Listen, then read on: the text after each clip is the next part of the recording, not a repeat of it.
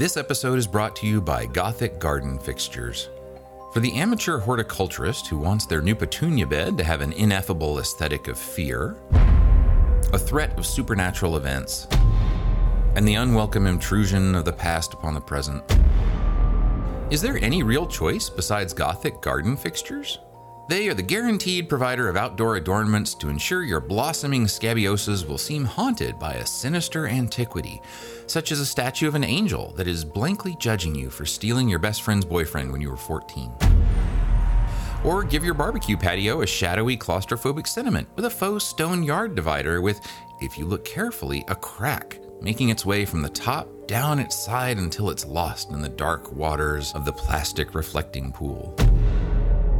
And nothing is sure to make your daughter's 10th birthday party a success, whatever the theme, as when it's tinged with the potential of vengeful persecution, imprisonment, and murder. And when you order, use the promo code REREAD, one word, to receive a free small device to project slide photographs of distant castle ruins onto your privacy fence. And thank you, Gothic Garden Fixtures, for sponsoring the Rereading Wolf podcast. This episode is brought to you by the support of generous listeners just like you. You can learn how to be one of them at patreon.com/rereadingwolf. And thank you, listener patrons, for supporting the Rereading Wolf podcast. Warning. The following discussion is deliberately riddled with spoilers and unhinged speculation on this nearly 40-year-old book, Gene Wolfe's The Book of the New Sun. You can't read a Gene Wolfe story. You can only reread a Gene Wolfe story. Welcome to Rereading Wolf. We don't pretend that this is the first time you and we have read these books. We want to understand them in as much detail as possible, and that means considering the works as a whole. Hi, I'm James Wynn. And I'm Craig Brewer. Hi, Craig. Hey, sir. Well, this episode took a little longer to get out there. Yeah, but it'll be all right. So yeah, we're just kind of, I think I know what it really is. There's a Freudian thing, I'm sure, going on that we're both stalling because the longer we take, the longer we don't have to like head on dive into the play. Oh, the play. Yeah, I have loathed the play. Look, I'm giving my all for the play. It means a lot, but I will be so glad when the play is in our rearview mirror. So, we'll be able to get back on a kind of regular track, I think. Yeah, that's the most, as far as like a commentary thing goes, that is definitely, it's so far and above imposing compared to the Brown Book stories, because those are just weird, but they're, any connection to the larger story is speculative, and in some cases kind of obvious. With the play, though, it's like begging you, it's like taunting you, daring you, saying, figure me out. Oh, dang it. So, yeah. I don't know. But it's not just the play either. It's these next few chapters are just thick. Oh, they're just so weighty. Yeah. You wouldn't tell by page count, but they are. So, well, all right. So we're not going to get it done, but if we don't just get it done. So I don't know what to say. I just really want to get back to, speculating whether Casdo and Agilus are twins or something. So, and I just want to be able to say, like, we're halfway through New Sun. That's my thing. Like, just to be like, we finished 2 books, not just one. Then I'll actually feel like, okay, we actually have made a start. So yeah, we've got some chops. Yeah. Okay, so let's get to it. How about some corrections? Hey, you was wrong. And per the host's prerogative, I will start with mine. Something I left out in our conversation. I had a l'esprit de l'escalier. Yay, I don't know. I can't pronounce it. It's the French for the spirit of the staircase. When you think of the perfect thing to say as you're walking away and the moment has passed. So Severian, he sees the sun rise behind the fountain, and he thinks of the statue of Nyx and the personification of night and the mother of Princess Noctua in the Tale of Student and His Son. Well, Severian thinks of that statue sitting atop the Khan on the little way station, and hostel for travelers that's on the road between Guile and the gate of the necropolis. And in chapter 1, Shadow, he saw the sun setting behind that statue. And in this image, it's the sun rising behind the fountain. And it makes him think of that image. And I let that image pass in our last episode, That's a nice catch. Yeah, night with the sun beyond it. Yeah, that's a nice bit of symbolism, right? Yeah. Oh, yeah. No, that's good. That's good. Yeah. Well, then again, there's Austin Beeman. He says, I disagree that the new Sun shouldn't be listened to on audio. For me, the audiobooks were the only way I was able to understand the book. While you work through the new Sun with a fine-tooth comb, and I enjoy and respect that, in my opinion, this is a book meant to be read with blurred eyes. In 1979, Woolf could not expect the reader to research every word on the internet or look up the saints on Wikipedia. I believe we were meant to have it wash over us, and what understanding we derive is from the context of the story. I suspect Woolf wanted the strangeness of the distant past to be experienced with that sense of faded ambiguity, and the audio experience is ideal for that. Well, I definitely see that. I mean, sci-fi in the 70s was, I mean, even new wave stuff was still relatively new, and there just wasn't a big tradition of, any sort of academics doing the thing of like, let's reread and write about it and write about it and reread. So yeah, I mean, I think even if he really did think you could put it all together, that was a bonus, right? That's not what he expected the reading experience, I don't think, to be. Yeah. And I'm with you. I actually I really do like listening. And that's one thing. I don't know if it's as I get older, but I actually, instead of having the audio experience feel more like it washes over me, I don't know if something's just changed, but I actually feel like I do pay more attention when I listen to certain aspects of like wording and phrasing, just because I think the main thing is it forces me to slow down. I mean, I know my reading speed is definitely faster than my talking speed. And so it feels like it's slower. I mean, normally, like if there's a book I want to really listen to, I do the thing where I speed it up to at least like 1.5 or something. But if it's like when I've re-listened to Woolf, I'm always at just like keep it nice and slow. Yeah. Half speed. Yeah. Oh, yeah. Yeah. It sounds like a little drunk reading it. But, I don't know. I find it very hard to keep a constant focus when like for an audio book. I always have to go back. Okay, I missed that part. I was doing something else and looking at something else, and I didn't hear that part. No, it's probably not a safe thing, but driving is actually some of the best like reading concentration I have, which is probably, but at least it's like it puts one part of me on complete autopilot in a sense, in that it's like, it's a bit of a routine thing just to drive and your body's engaged, but it also forces me to be alert. But then everything I'm thinking about is the book. So yeah, I like it a lot. I actually, there are times when, I mean, honestly, even for this, there are times when I've gone and taken a drive just to listen to the chapter. Wow. Sometimes just for the detail. Yeah. Well, let's see. Also, regarding last chapter where Severian does some book reading, Stuart Ham. I give about a half a teacup of base. He liked your interpretation that maybe Severian's stigmata was not like a crown of thorns, but maybe a bruise in the shape of a cross. He says, I love that we were graced with a phrase never before said in the English language. Shout out for Ash Wednesday. Well, good. That's kind of cool. Yeah, I think it's just something that it hadn't really hit me before, but I like that. Yeah. That's good. You know how you could really show me your appreciations too? You could send me a bass. I could use one. Well, he's got so many. He does have a few extras, I think. Yeah. Yeah. Let's see. On Facebook, Adrian DeForest says that, quote, the most suggestive thing about Severian's forehead bleeding is that it is not one of the wounds of Jesus. It is specifically a wound Severian is going to inflict on the autarch 2 books from now. Yeah, good point. Yeah. And he half proposes a first Severian theory to it. He says, it almost makes me think first Severian was eaten by the autarch rather than the reverse. And the event is echoing through the timeline like the monster and the good doctor. Well, I like that too, because then it's almost like its own version of stigmata, right? It still can have that larger significance of stigmata. It's just that the details of it get translated into the story. Yeah. Obviously, I consider that an ironclad process of exegesis for this book. I approve, true or not. So let's see. Regarding the Autarch's Pavonine book, Christopher Taylor has some ideas. He He says, if you want to force a way that Severian could see his own corpse in Zadkiel's book, maybe the leather binding is made from the skin of the first Severian. Smart ass. Yeah. Still, though, I think he's being a little facetious there. Man-sized book. I mean, I don't know. It should be, yeah. Like a face. It's like a face from The Evil Dead, a little book with a little face on the front.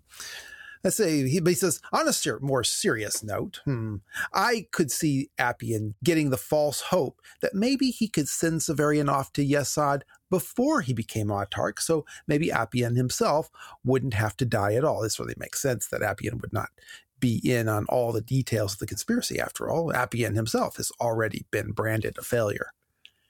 And he says, I quickly looked up the symbolic association of peacocks, and apparently medieval Christian symbolism associates them with eternal life and resurrection. Yeah, we should have mentioned that. However, other sources often portray them more negatively. One thing about peacocks that I'm not aware any indication Wolfe knew, but which would have slotted in perfectly if he had, there are two species, blue peacocks and the green. Huh. Wow. That's really good. Yeah. I'm just like, oh, perfect. That's good, but that's complicated. Yeah. Maybe he knew, maybe he didn't. I wonder though, we didn't get any ideas about why Agia is wearing a Pavonian brocade gown when Severian first meets him. The fact that he uses that word in both places is significant, but exactly why. Yeah. I don't have a theory, but then I don't have much of a theory for Agia anyway. So let's see. Christopher goes on. One possible factor is that blue and green represent a pair of colors which seem intuitively contrasted, but for which, unlike other such pairs, say red and green or black and white, most readers wouldn't be immediately predisposed to consider one as good and one as bad. Considering the common theme of Wolfe's work, certainly front and center in the solar cycle, of the difficulty and futility of judging at a cosmic level what is good and evil, I can see the appeal such a pairing might have had. Yeah. And that's where I'm coming to something like that. That's the more we think about this, like when I first started obsessing over it, I thought of it much more as a kind of, he's got some personal code, that he has. But the more I think about it and the more I see him use it just in all kinds of ways. Yeah. I think something like that is right. Yep. Yeah. But it's a nice, ambiguous, but also, I like that he says that intuitively contrasting. Yeah. I think that's right. Yeah. Well, it's kind of become his brand though, right? In so many of his books, I'll do it. How can I work that in this time? It is also beautiful that it is the colors of Earth, right? You look at Earth and it's blue and green. Exactly. But that works so well with the planets, right? For the later on, but it's been there in all kinds of ways from fifth head to everything else. Let's see. Christopher also says the revelation that Wolfe didn't make maps while writing confirms what I suspected already, particularly in regard to Shadow of the Torturer, where the geography of Nessus doesn't make a huge deal of sense logistically. The wall is high as a mountain range, but not visible from the citadel a couple days walk away. Well, it's a little visible. It's a little line. But Michael Andre Druisi concurs. Indeed, he says, add the league-high cliff, and there seems to be a pattern of vertical height exaggeration, since it is not likely that the cliff is 3 miles tall. Then there's the orbit of Lune, famously said to be 50,000 leagues, 150,000 miles, when the orbit behaves as though it's really still 240,000 miles. And this being a sort of vertical height, but an exaggeration in the other direction. A remarkable consistency, whether a bug or a feature. The culture that has incorporated Copernican theory regarding the sun's motion, but remains floridly Arabian Nights regarding vertical height. And he has a side tangent. Michael does not think Lune has the visual diameter enabling it to eclipse the old sun. It would transit like Venus and Mercury, but not block it. And as a result, the Earth people do not really have the concept, which makes the miracle of Apu more of a miracle to them than to us.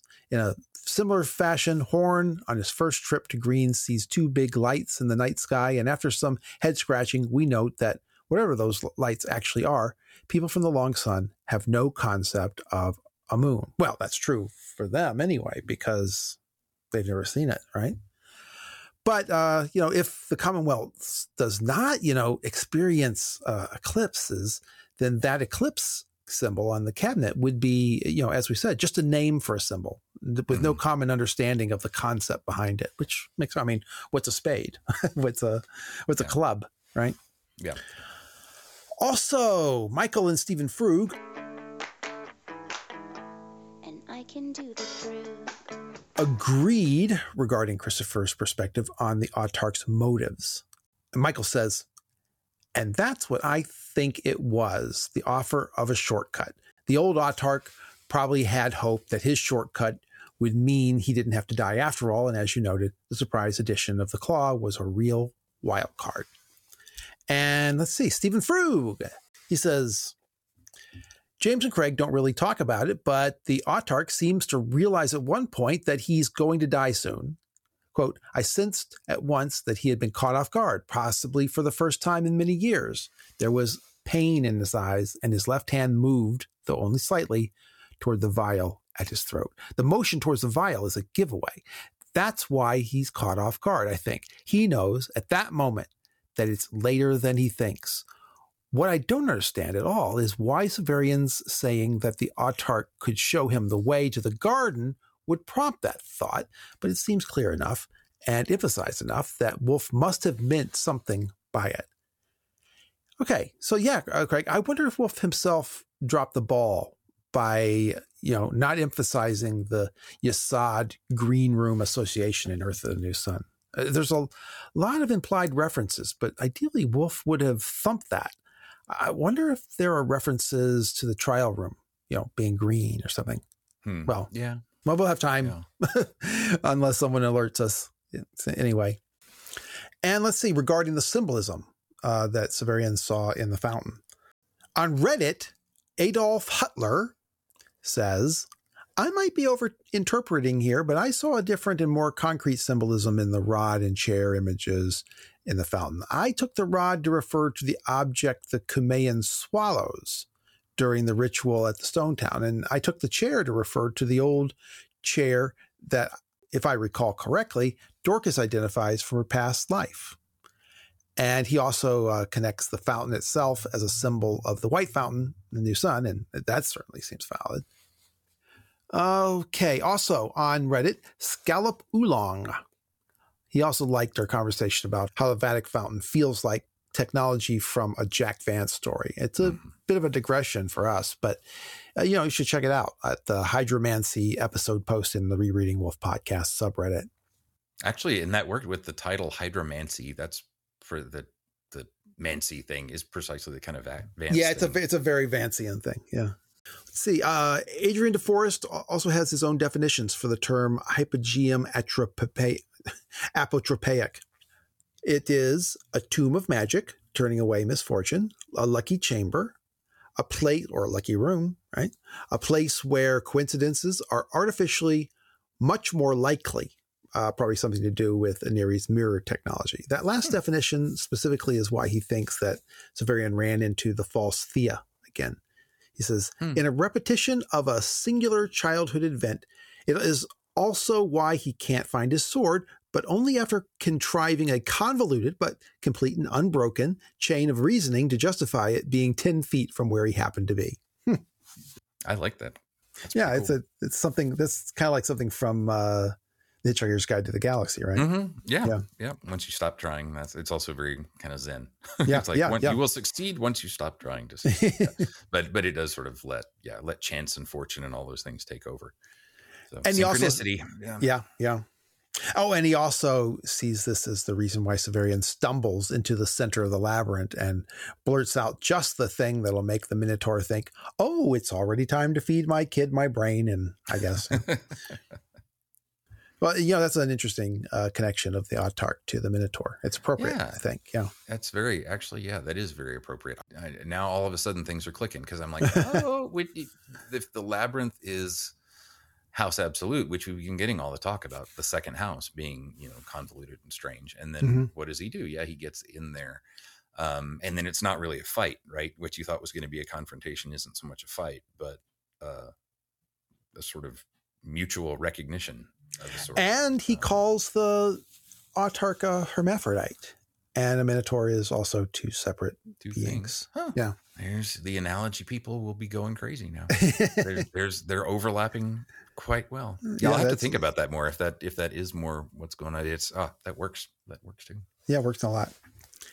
And he thinks Severian and the Claw, quote, probably amplify this effect since they constantly warp probability anyway, giving him a downhill route through just about every obstacle.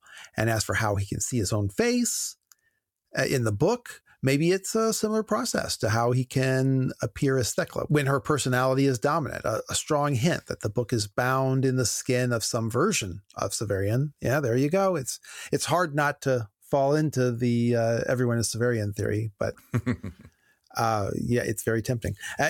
He says there is surely no shortage of Severians in the Commonwealth, and he recognizes that on sight. Yeah, it seems like most people have come down on your side, Craig, regarding Rudison, that his appearance, sitting on the bar stool, and then no, it's a stepladder. That's just weird perspective to the hallway of Father Aniri's wing.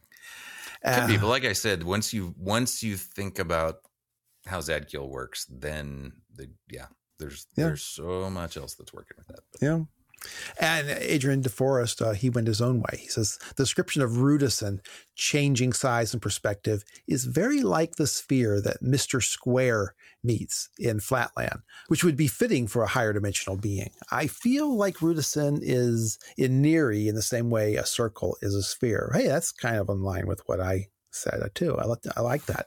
Mm-hmm. An emanation into a more limited dimension, a slice. Yeah, I agree. So there, maybe there are people who are on my side. I shouldn't try and draw these lines so tight. So.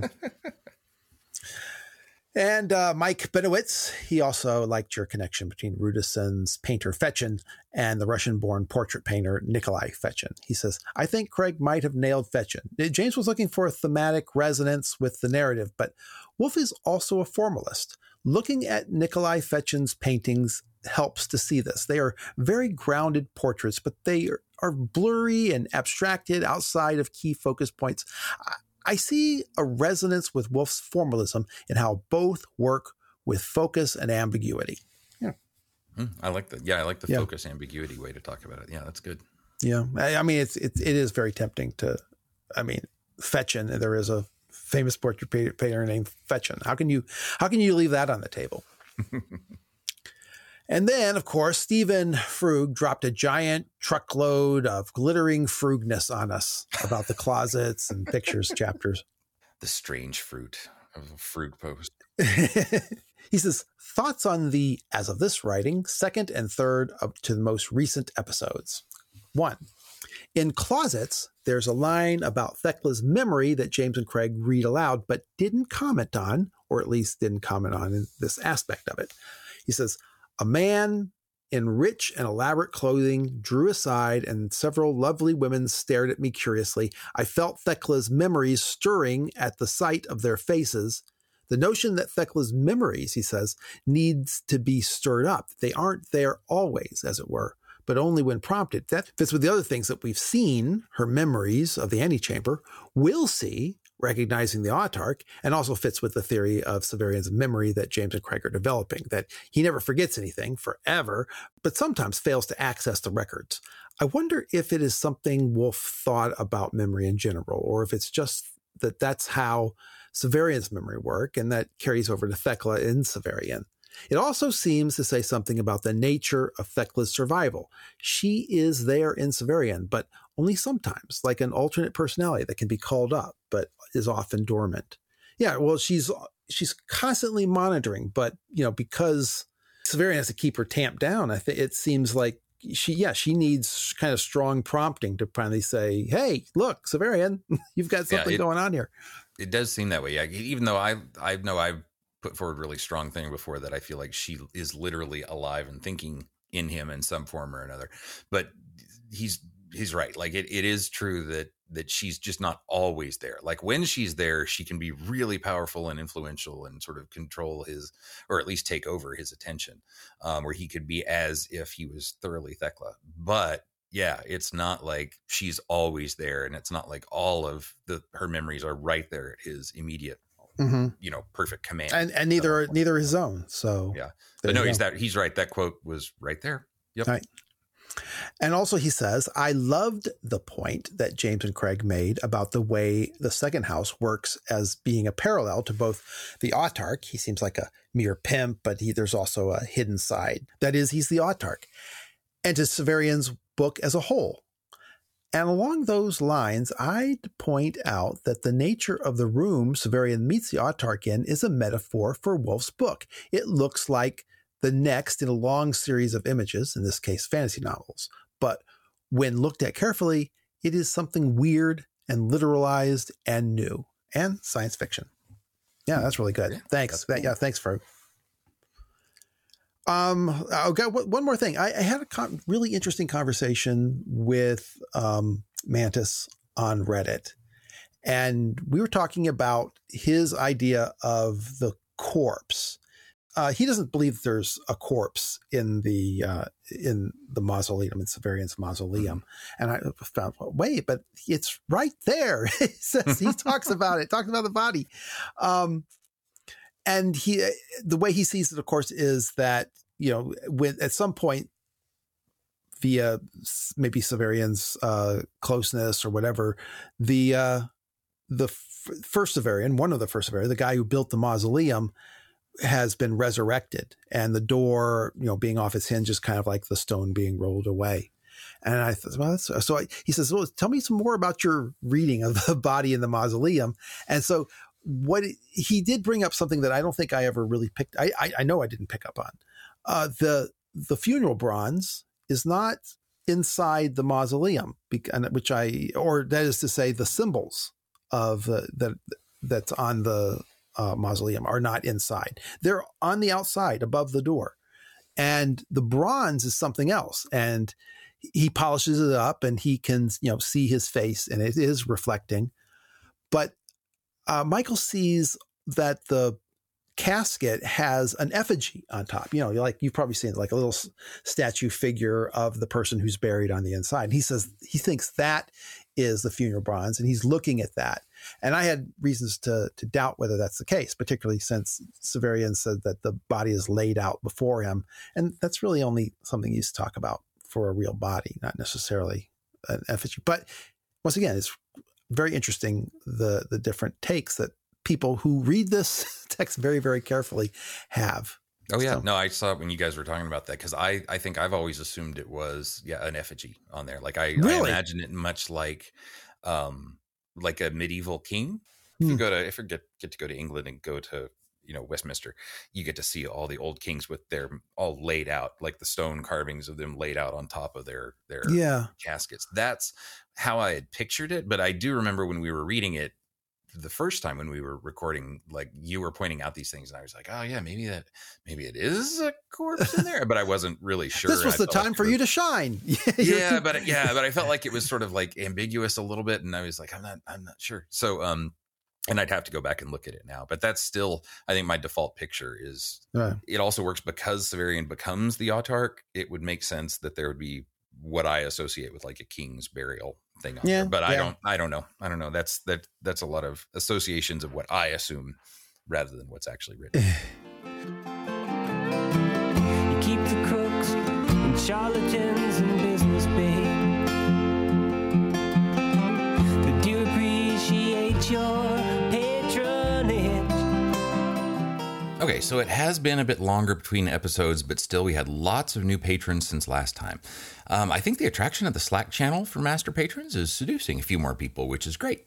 We also had a few more people sign on for a full year at Patreon all at once, which means that what we'll do is give you a full back year of the stickers that we have, at least until we run out. And speaking of, we've got an amazing first year of Patreon anniversary sticker coming up by Finn Matthews. And there are pictures of all of these on all the social media sites. But we are grateful for all the new people who signed up in the last couple of weeks, and of course for everyone who's been with us for a long time. The money helps us pay for hosting and even get new subscriptions like upgrading Zencastr so we can record not just 2 or 3, but maybe up to 5 people at once for some special upcoming treats.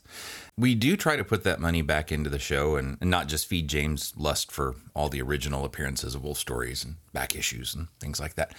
So first, thank you to our new Journeyman patrons. Remember, for $2 a month, you get access to all the extra media content on Patreon, bonus episodes, and write-ups. So welcome to new Journeyman Lucas Rizzoli and Steven. Just Steven. Then we have a bunch of new master patrons. That level gets you the stickers throughout the year, along with a link to the Slack channel for even more wolf and non-wolfy discussion stuff. And of course, the most important thing is that masters get a musical tag for comments. So here we go. Thank you to our new masters.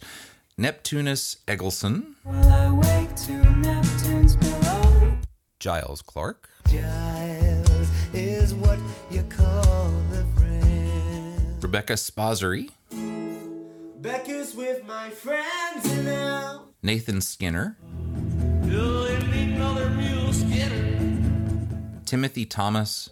'Cause I'm TNT, I'm dynamite. And Jesse P. Just like Jesse James. We adore everyone who listens to us pontificate and ramble, and we extra adore those of you willing to help us out, especially in these difficult, trying days as we tackle the play behind the scenes and figure out ways to talk about what Wolf's doing there without sounding like unrepentant dolts. But patreon.com/rereadingwolf. If you're interested in helping us out with an Ace or an Aura Chalk, we would appreciate it. I don't know what to say, Craig. Let's just make our way into the garden and have some symbolic conversations about personification. Yeah, I think Dorcas is kind of being Severian's therapist at this point, and it does have a big kind of analyzand, or what's the term? Analyzer, analyzand. I can't remember the actual things, but yeah, we're definitely going to get a little therapy out of it. Yeah, definitely. Chapter 22, Personifications. This is a chapter with a lot of occulted explanations and expositions. Mm-hmm. Yeah, even the chapter title, Personifications. To personify means to symbolize or to essentialize in your person. I think this is going to be addressed at the end of the chapter when we decide whether Severian really personifies death, but I think it's about more too, and I'm not sure what that is, but we'll see. Yeah. And as a literary figure, personification is treating an inanimate thing like a person, or, well, not just inanimate. I mean, it could be treating a non-human thing like a person. It's like anthropomorphized then. Exactly. Right. And usually used with allegory, which is how we're going to see it, but can also just be used in phrases, similes, kind of metaphors can be personifications. Just in what they are. So, but we definitely are going to get death and innocence again, which Talus has used before. Mm-hmm. But it's also a good thing because we're 2 chapters away from the play where there are lots of personifications too going on. So thinking about how he talks about those here may be a good way to compare contrast what's going on in the play. And we have Jolenta coming up in the next chapter, who is maybe being depersonified, right? Could be, yeah. I like that. That's a good connection because that comes in between the 2 personification-ish chapters. Yeah, interesting. All right, so now it's daybreak, and it's the afternoon of the day before yesterday. Severian and Jonas were captured in the outskirts of House Absolute, and since then, Jonas was injured, first by the Praetorians and then by the whips of the young exultants. Maybe the Green Man made a cameo. Something weird began to happen to Jonas after his injuries, of which there is no agreement about whether the injuries themselves were the cause. There's no point in debating that further right now. Severian was able to use the claw on Jonas and then read to him as he laid there, seemingly deteriorating, but maybe in fact getting better. Severian woke up several times from his dreams. Hathor sent a critter against him. One time he awoke believing himself to be Thecla.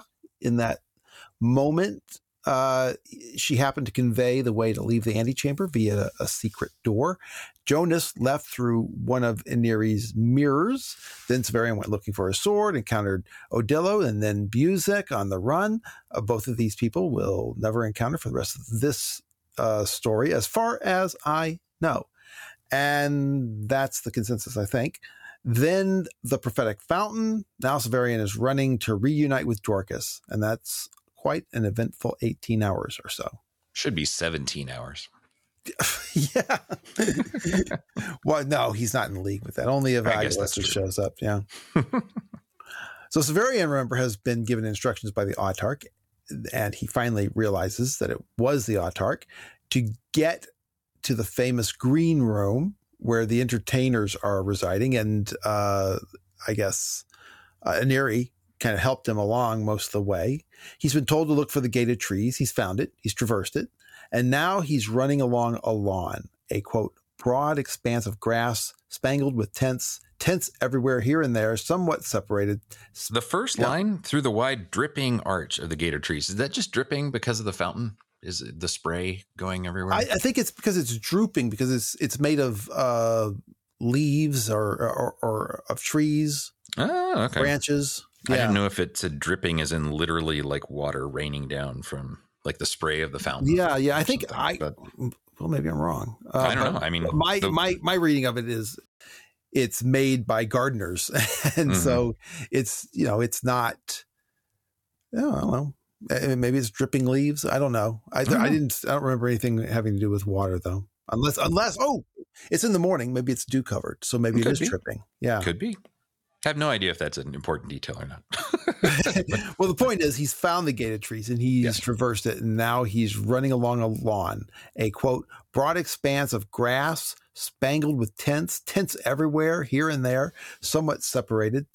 A spangle's an easy word for Americans to suss out because the national anthem is the Star Spangled Banner. So if you just think of the stars in the American flag, those stars are spangling the blue field of the flag. Severian can hear a megatheer roaring. Again, a megatherion and a megatheer in this case are not the same things. It's common to call Erebus and Abaya and Scylla megatherions because Master Olton referred to a book called The 17 Megatherions, and there's a council of 17 in Ischia. But to be fair, that's only a guess. A good guess, I think. This is the first mention of a megatheer so far, but I feel like maybe we've talked about it. A megatheer is a giant South American ground sloth, about 20 feet, 6 meters long, and 8,000 pounds. They were herbivores and had sort of prehensile lips. They were probably like a cross between an animal mouth and an elephant's trunk, sort of an elongated mouth and nose. And they went extinct around 8,500 BC. And human hunting is the presumed cause. And yes, megatherion and megatheer have the same root words, meaning giant wild animal. And since I've recently argued that it was a megatherion, a specific megatherion that was shaking his chain in the Man-Ape's cave, I think it would be derelict for me not to note that Severian records, quote, somewhere a megatheer roared and shook its chain. And the fact that he calls that out, I like. Yeah. And even though I like that, I was going to say otherwise, the one thing about this section, it might seem even to argue against using megatherion as the word that we commonly use it. But actually, I like the way you're going with it better. Nope, actually here he's throwing the word out there and mentioning both the roar and the chain. Maybe we're supposed to, maybe this is a hint. Right? I'm in a conspiratorial mood, so I like that. I'm feeling paranoid myself. So, but that's the only sound. And even the megatheer is silent and settled back into the death-like sleep of its kind. Cue the ominous music. There was the skeleton of a giant sloth at the Fort Worth Museum of Science and History. Science and Natural History. I went there so many times as a kid. Now I've forgotten the actual name. But anyway, and it was the one that always fascinated me because when I first saw it, it didn't look anything like a dinosaur. And so I kept trying to figure out, because then I was like, I don't I was little. I was like, I don't know what a sloth is, but that's what I learned about sloths was this giant thing that was like 12 feet tall. And I mean, just looked the size of like a giant bear was what the skeleton looked like. The big hook claws and stuff? Yeah. And so every time then I would hear about sloths, I still remember always imagining that sloths are these giant things. And then once I realized how small sloths actually were, it was sort of a little disappointing. But yeah, let us down. Just how kind of cool how misunderstanding something when you're a kid can lead to all kinds of great imaginations. So see, nothing to be heard around, but the dew dripping off the leaves. So, there you go, dripping leaves. Mm-hmm. Yep. And the, quote, faint, interrupted twitter of birds, except for one other sound. Wick, wick, wick, wick, an irregular. Severian follows the sound, and he seems to know what it is. It's Dr. Talos, of course, lopping off the heads of wildflowers with his sword cane. But Talos sees him first. He calls him, my friend, my partner. Everyone's asleep but you and I. Over here. And he calls him your Dorcas. He says, your Dorcas is asleep. Yes. He still thinks of them as a pair, right? Yeah. That's how he first saw them, as Death and the Maiden or Death and Innocence. Or at least how he first saw her anyway. Right. Yeah. But I do like that friend and partner, because, the friend is certainly fine. Partner, I mean, literally, because they're supposed to share the money, right? Mm-hmm. He still hasn't split the money up, which is probably what he's referring to. But I do just like the notion that by sort of that repetition and intensification, it kind of suggests that he and Talos are possibly in something together in a way that Severian doesn't know. Yeah. Oh, and, the fact that he refers to her as your Dorcas, I think that implies that Talos does have the ability, I've often questioned whether he's really sentient or just simulating sentience. He at least does have the ability to understand what is going on in other people's minds. Oh yeah. And to, which is that's a complex ability, recognizes personality, but whether it's necessary, whether a personality is required for that, I don't know. Yeah, I think you and I definitely read Talos different ways. Like my gut is always that he's not only can he do all that stuff, he's also like incredibly smarter than everyone else. Like, but I think you've still seen him more as he might be an automaton. I know. Oh yeah, and he might be smarter than everybody, right? Well, I had always assumed that until we started talking, and then I was like, oh, okay, wait a minute, what's the evidence, or am I just going off a gut feeling? No, I remember that there's from Pilgrim's Regress by C.S. Lewis. He has this line where he looks out and he sees, I forget, like these dryads or some types of mythological beings from off in a distance, and he refers to them as wise as gods, but not self-aware like beasts.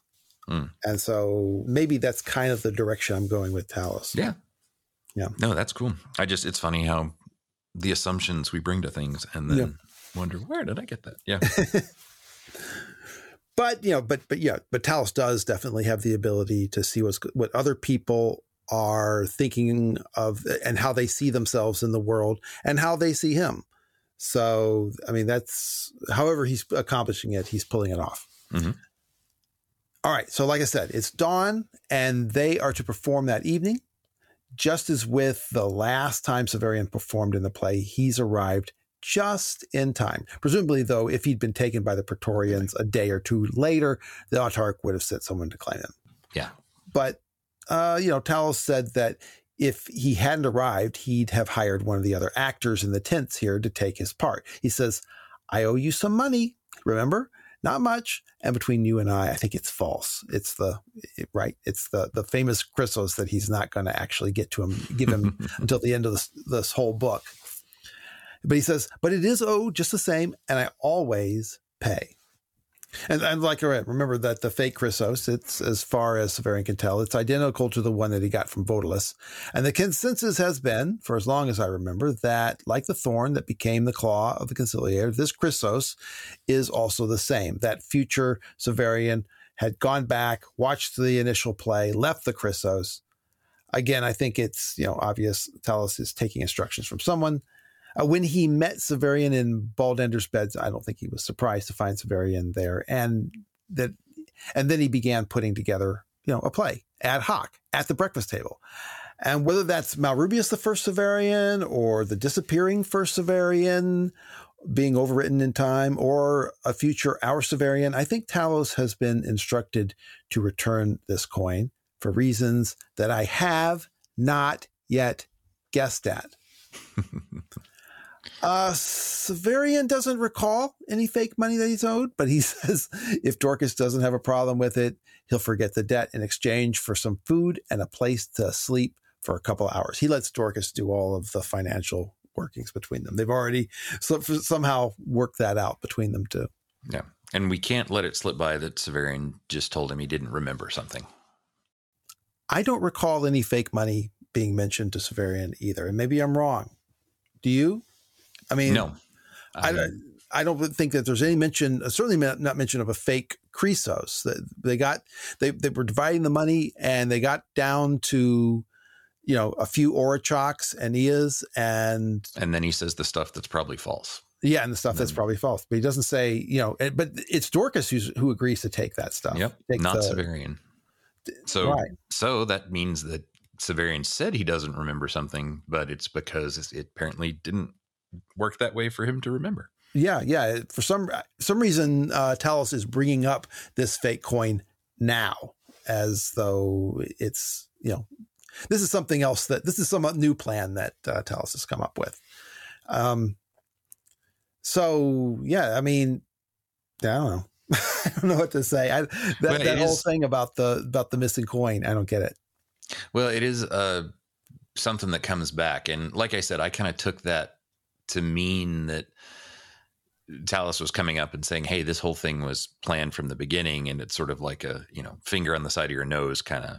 Oh, yeah. That's the thing. Yeah. It's just like like I said, just like the claw. Severian realizes that, this whole thing is coming back to him from some way. But I do like, if that is the way Wolf was planning it out or thinking about it, I like that this is here as something that was not about splitting up the money, but was about something else. Like, right. I owe you some money. And I like that that's really cool. Yeah, he just drops it in. Severian says, I don't remember that. And no way, unless you go back and say, well, it's right back here in this text right here. Yeah. But otherwise, it might make you think, oh, this is a time when Severian has bad memory. But actually, if we're playing strictly by what's in the text, nope, he wouldn't remember it because it didn't happen. So I'm going to check the Earth list on this just to be sure. But I don't think so. And if I discover an explanation to this whole conversation will disappear. So, as we do. So anyway, remember that Talos can't make facial expressions. Apparently he can show his teeth, but in order to express regret, he just nods briefly. Severian writes, the doctor's sharp nose dipped for an instant to express regret. And he has regret because they have no food. He says, Baldander's eats like a fire, but there's... I like that too. That sort of like just consuming, just vast ravenous consuming. Yeah. But there's an official position, the Thiasis Marshal, and that guy has promised to bring food to the performers.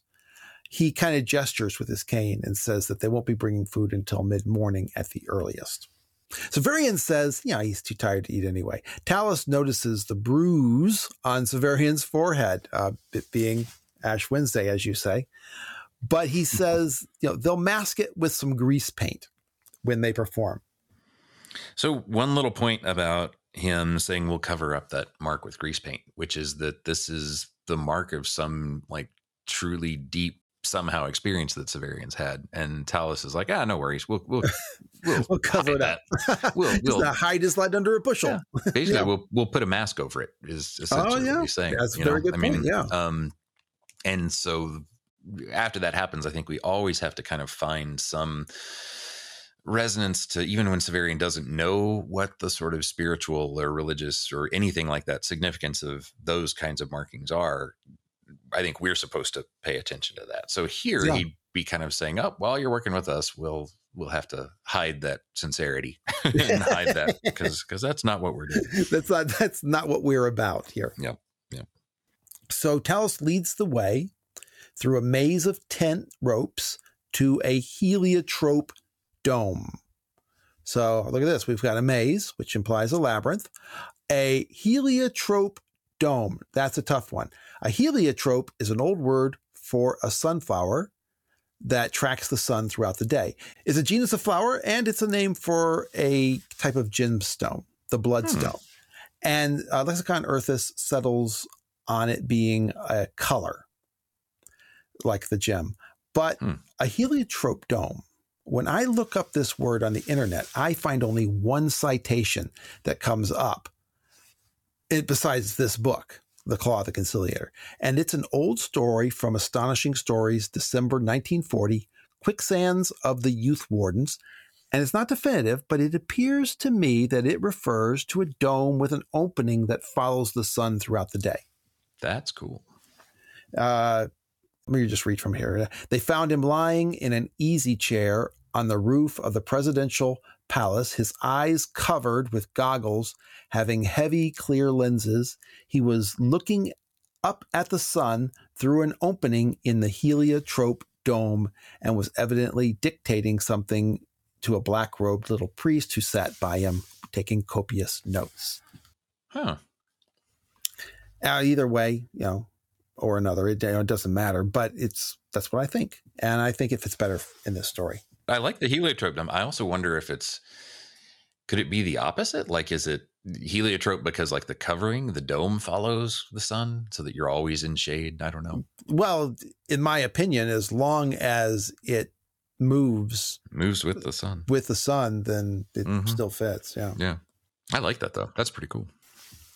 So then Severian sees Baldander's barrow is at the door of the dome, and Dorcas and Jolenta and Baldanders are all sleeping there. He doesn't mention standing over her sleeping body. He just goes to bed. They all essentially wake up together. Now, when he says barrow, what is like a wheelbarrow? A wheelbarrow. Oh. It may not have a wheel. Maybe he just drags it, but Gotcha. Yeah, it's a word for a barrow. Okay. Honestly, I was sitting there thinking Tolkien. I'm like, well, he wouldn't be buried under a mound. Yeah, I don't think that the etymology is the same, but I always think of the barrow of a wheelbarrow is like the shape, because it's just like the barrow meaning a mound, which is like like you say in Lord of the Rings when they're buried under these mounds. But I don't think apparently their etymology is not the same at all. When I woke, it was as though we had never been separated. Dorcas's delicate loveliness was unchanged.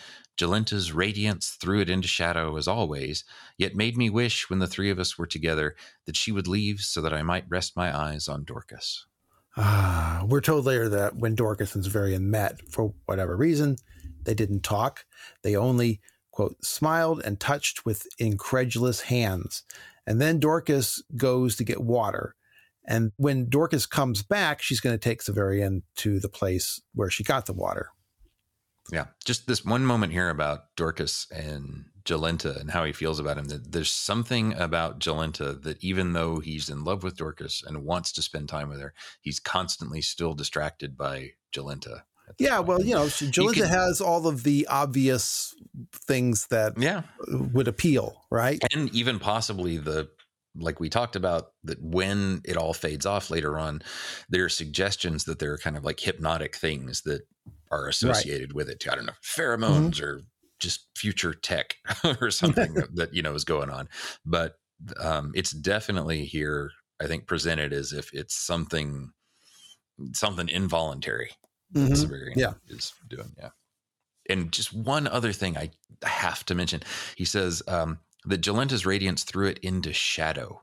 And just that word shadow, which I like, is cool because here the true beauty is in the shadow of something that is sort of fakely shining, which is different from how we think about it. But just going back to how the shadow symbolism works, especially in the first book. It's interesting that even though she is Talos's creation, he's kind of contemptuous of her for that. Maybe perhaps for that reason, right? We'll get to that in a bit, but yeah, she's the light. She throws it into shadow. When I first read this, I thought, oh yeah, she's casting a shadow onto Dorcas, but no, that's not how it's working. Her light makes Dorcas look like she's in shadow, right? Because she's the big shiny penny. So about an hour after everyone wakes up, Severian buttonholes Baldanders and asks him why he left him in the forest after the chaos at Piteous Gate. I don't know. I thought we need to talk about why this scene is here, because I think that's maybe it's just to signal to us something. It's just a strange conversation. It's a strange thing for him to ask. I don't know why Severian thinks Baldanders of all people would have tried to stick with Severian or anything, or try to protect him. My point is that, I come to every scene in this book as though it's potentially packed with foreshadowing, world building, irony, misdirection, and hidden exposition. And there's really not much to mine here. This only has surprises for the first reader. Severian is walking into this scene with the assumption that Baldanders is just a gruff, mentally challenged servant, right? What a first-time reader will understand by the end of Sword of Lictor is that, he's a ruthless scientist who has not been more merciful to himself in his goal than he was with anyone who fell into his hands. And at this point in the story, he has difficulty in maintaining memory and keeping the significance of his memories in cogent order. And that's why he needs a, quote, doctor, the one that he created to care for his needs during this time, I suppose. Maybe he's been stuck in this state for 5 years since his house was destroyed. But I feel like maybe the purpose of this scene is just to remind the reader of the series of events that led to Severian being in their group and how they got separated. Anyway, maybe we should check this out. Yeah, and it just in general is interesting because at this point, Severian just thinks of Baldanders as a servant.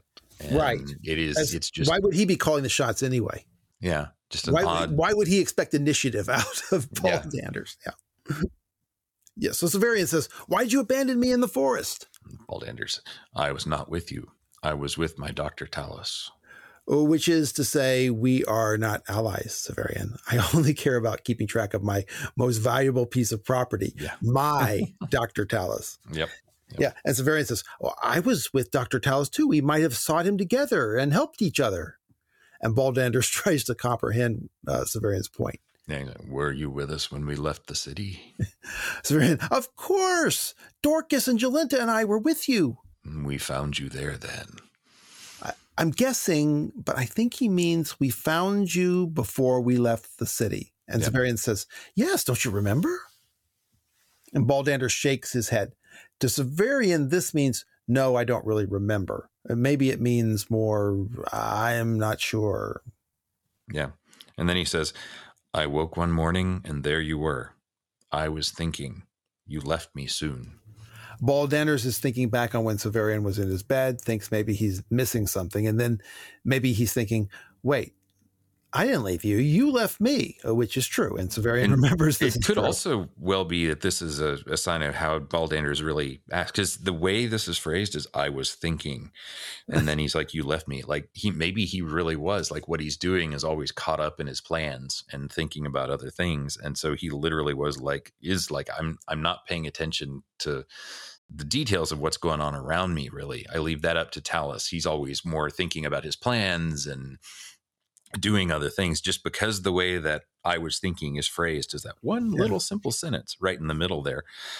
It, of course, first time you're going to look at that and it sounds like he's dumb. He's like, I was thinking. That takes a lot of effort. And it might be like, yeah, it does, because what he means is something totally different. But Baldanders, even in that first encounter, he's kind of moving more slowly. Oh yeah, than Severian. Severian, all the questions that are asked and all his answers are always well delayed. And I wonder if, since he's been thrown out of his house, he's had to stop whatever treatments he was using in order to capture all of the native people of the lake. And now, this has left him in this state until he can get his house rebuilt, which is when Severian will need him next. Yeah. So Severian says, well, I left you then, but circumstances were different then. We had arranged to meet again.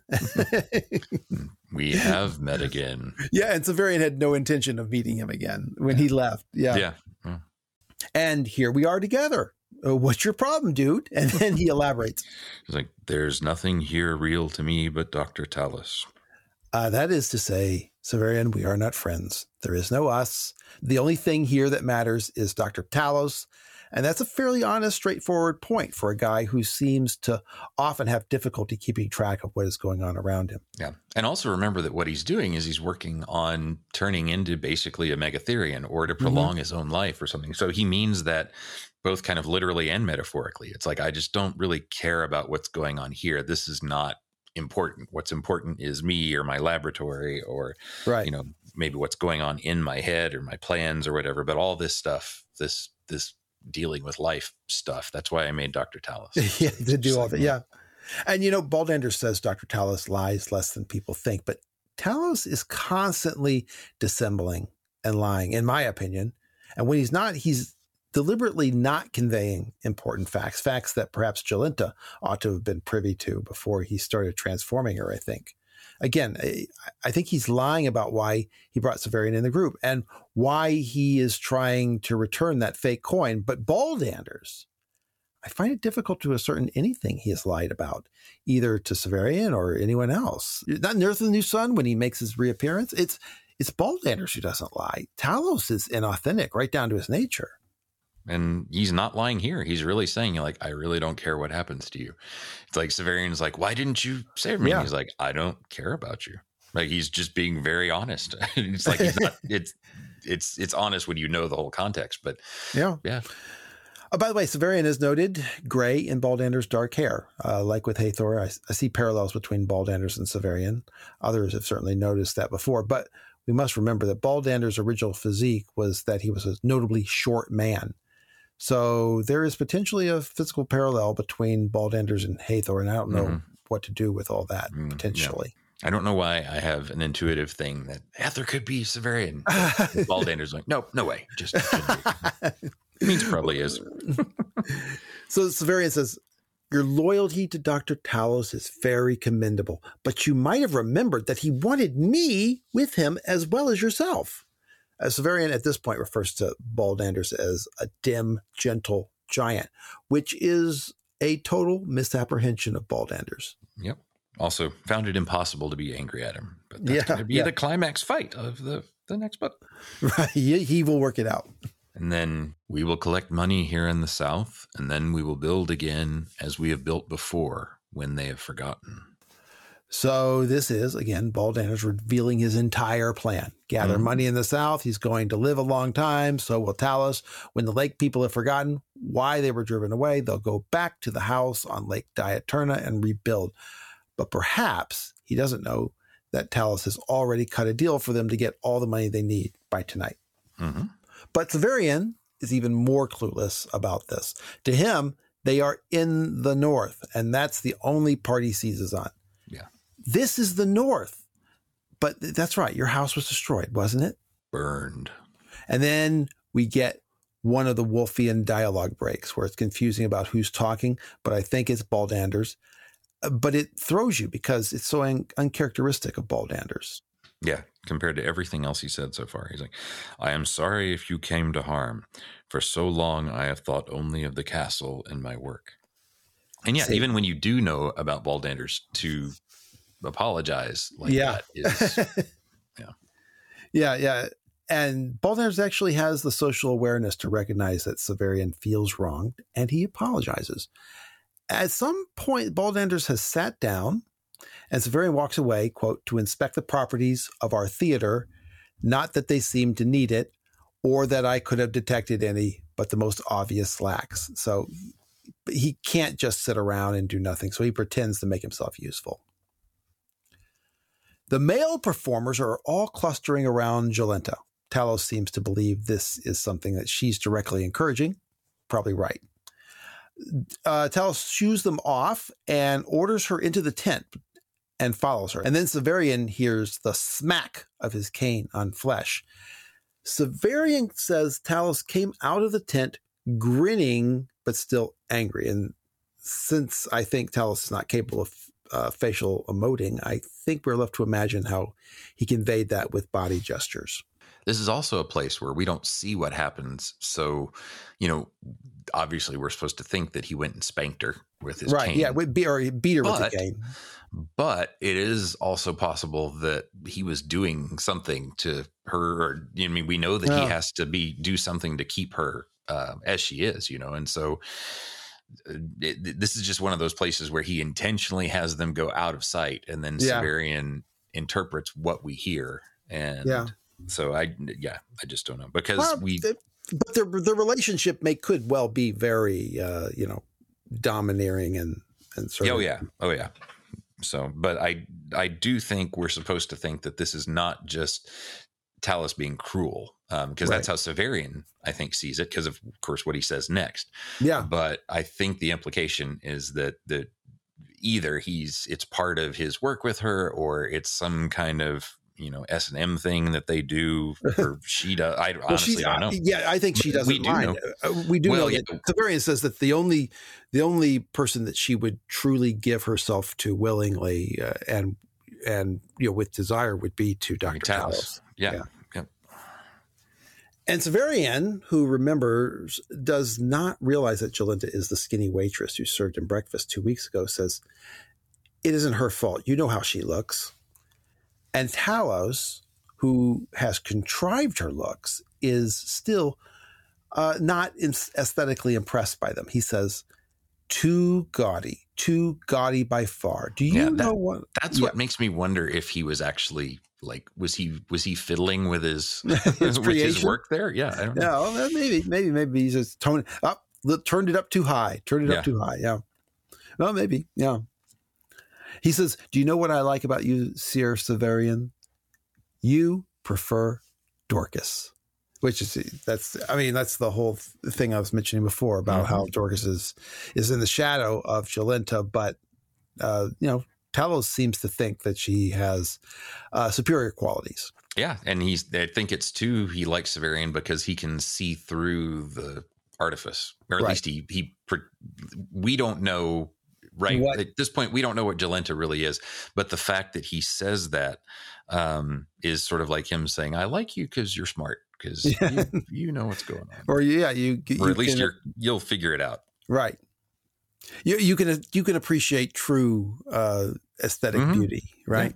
Yeah. Talos asks about where Dorcas is, and Severian warns him not to give Dorcas the treatment he deals out to Jolenta. And Talos says, "I wouldn't think of it. I'm only afraid she may be lost." So Severian was thinking that maybe Talos was looking at her to give her a beating. Yeah, for walking off or something. But no, I think it's just another point to say that he's not just beating her. Something else was going on in there. Maybe. Severian says his surprised expression convinced me that he was telling the truth. Again, we are left to guess how he conveys surprise. And Severian says they only talked briefly, but Dorcas had gone off to get water. And we get some more exposition here. Talos says it's courageous of Dorcas to go off and get water. And Severian looks at him curiously, and Talos says, "Well, she's afraid of water. Didn't you know? She's clean, but even when she washes, the water is only thumb deep. When we cross bridges, she holds on to Jolenta and trembles." I don't know when I figured out that Dorcas was resurrected from the Garden of Endless Sleep.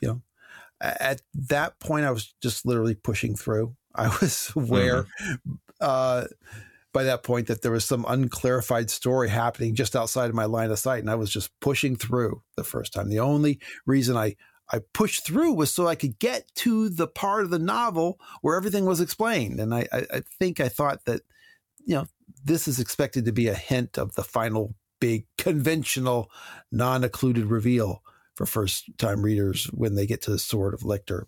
Since I wasn't really trying to outsmart the novel the first time through, I don't know if I was ahead of the narrative here. A lot of people probably were.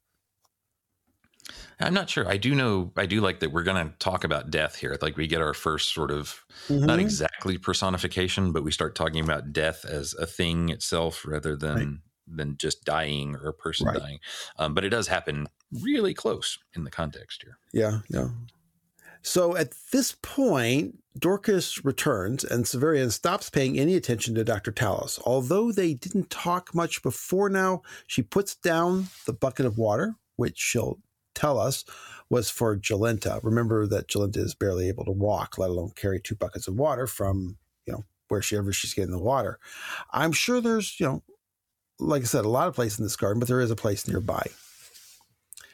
Severian records that Dorcas seemed to devour him with her eyes. They'd been separated about a week.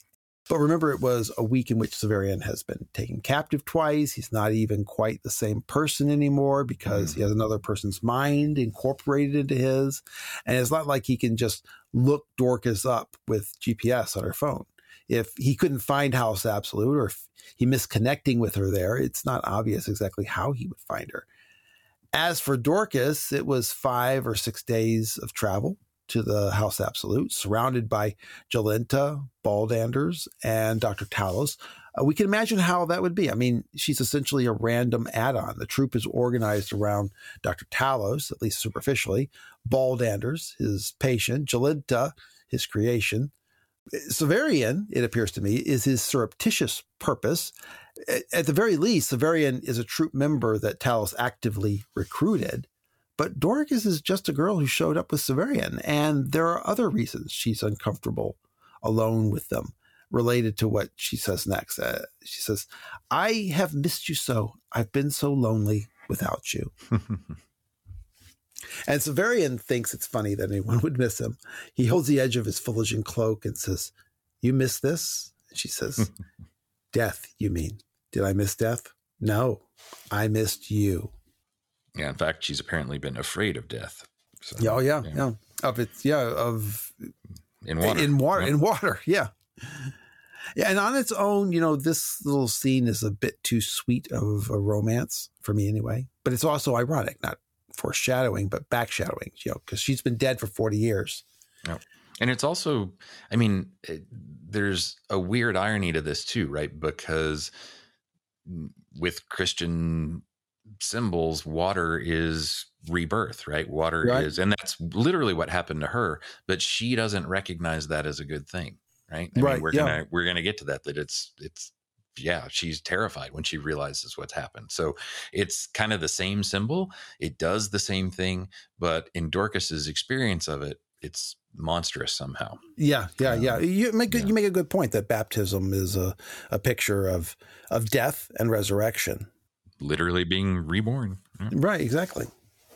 So Dorcas took the edge of the cloak from Severian's hand and she leads him like it's a leash to a line of poplar trees that formed one of the walls of the green room. And we're told that all around these tents are jugglers tossing their knives and acrobats tossing their children.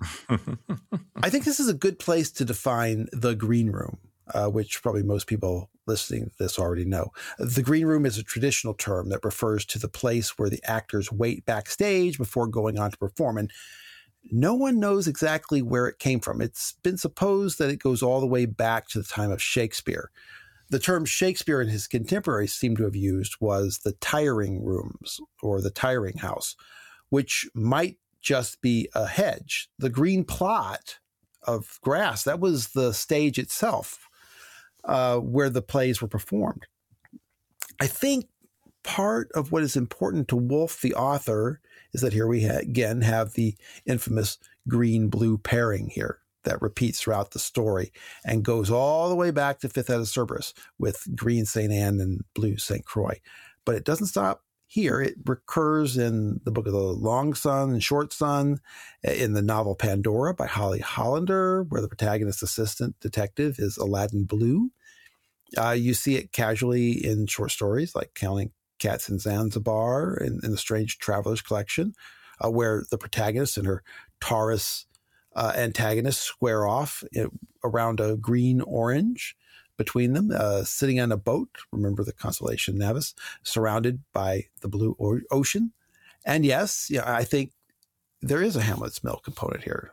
Sorry, but there is. The green earth where we live and the blue heavens, which is the extension of the surrounding ocean where the mythos occurs. The word myth is just another word for story.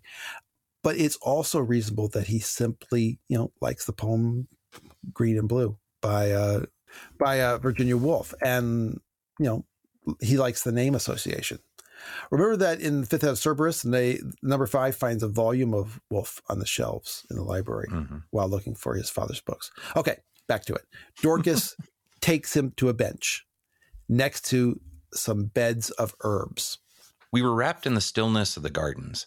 They're perhaps the largest tract of land anywhere planned and planted for beauty, save for those wildernesses that are the gardens of the increate and whose cultivators are invisible to us. Overlapping hedges formed a narrow door. We passed into a grove of trees with white, perfumed boughs that reminded me sadly of the flowering plums through which the Praetorians had dragged Jonas and me, though those had seemed planted for ornament, and these, I thought, for the sake of their fruit. Okay, so these plum trees. She takes a twig of about 6 plum blossoms and puts it in her blonde hair.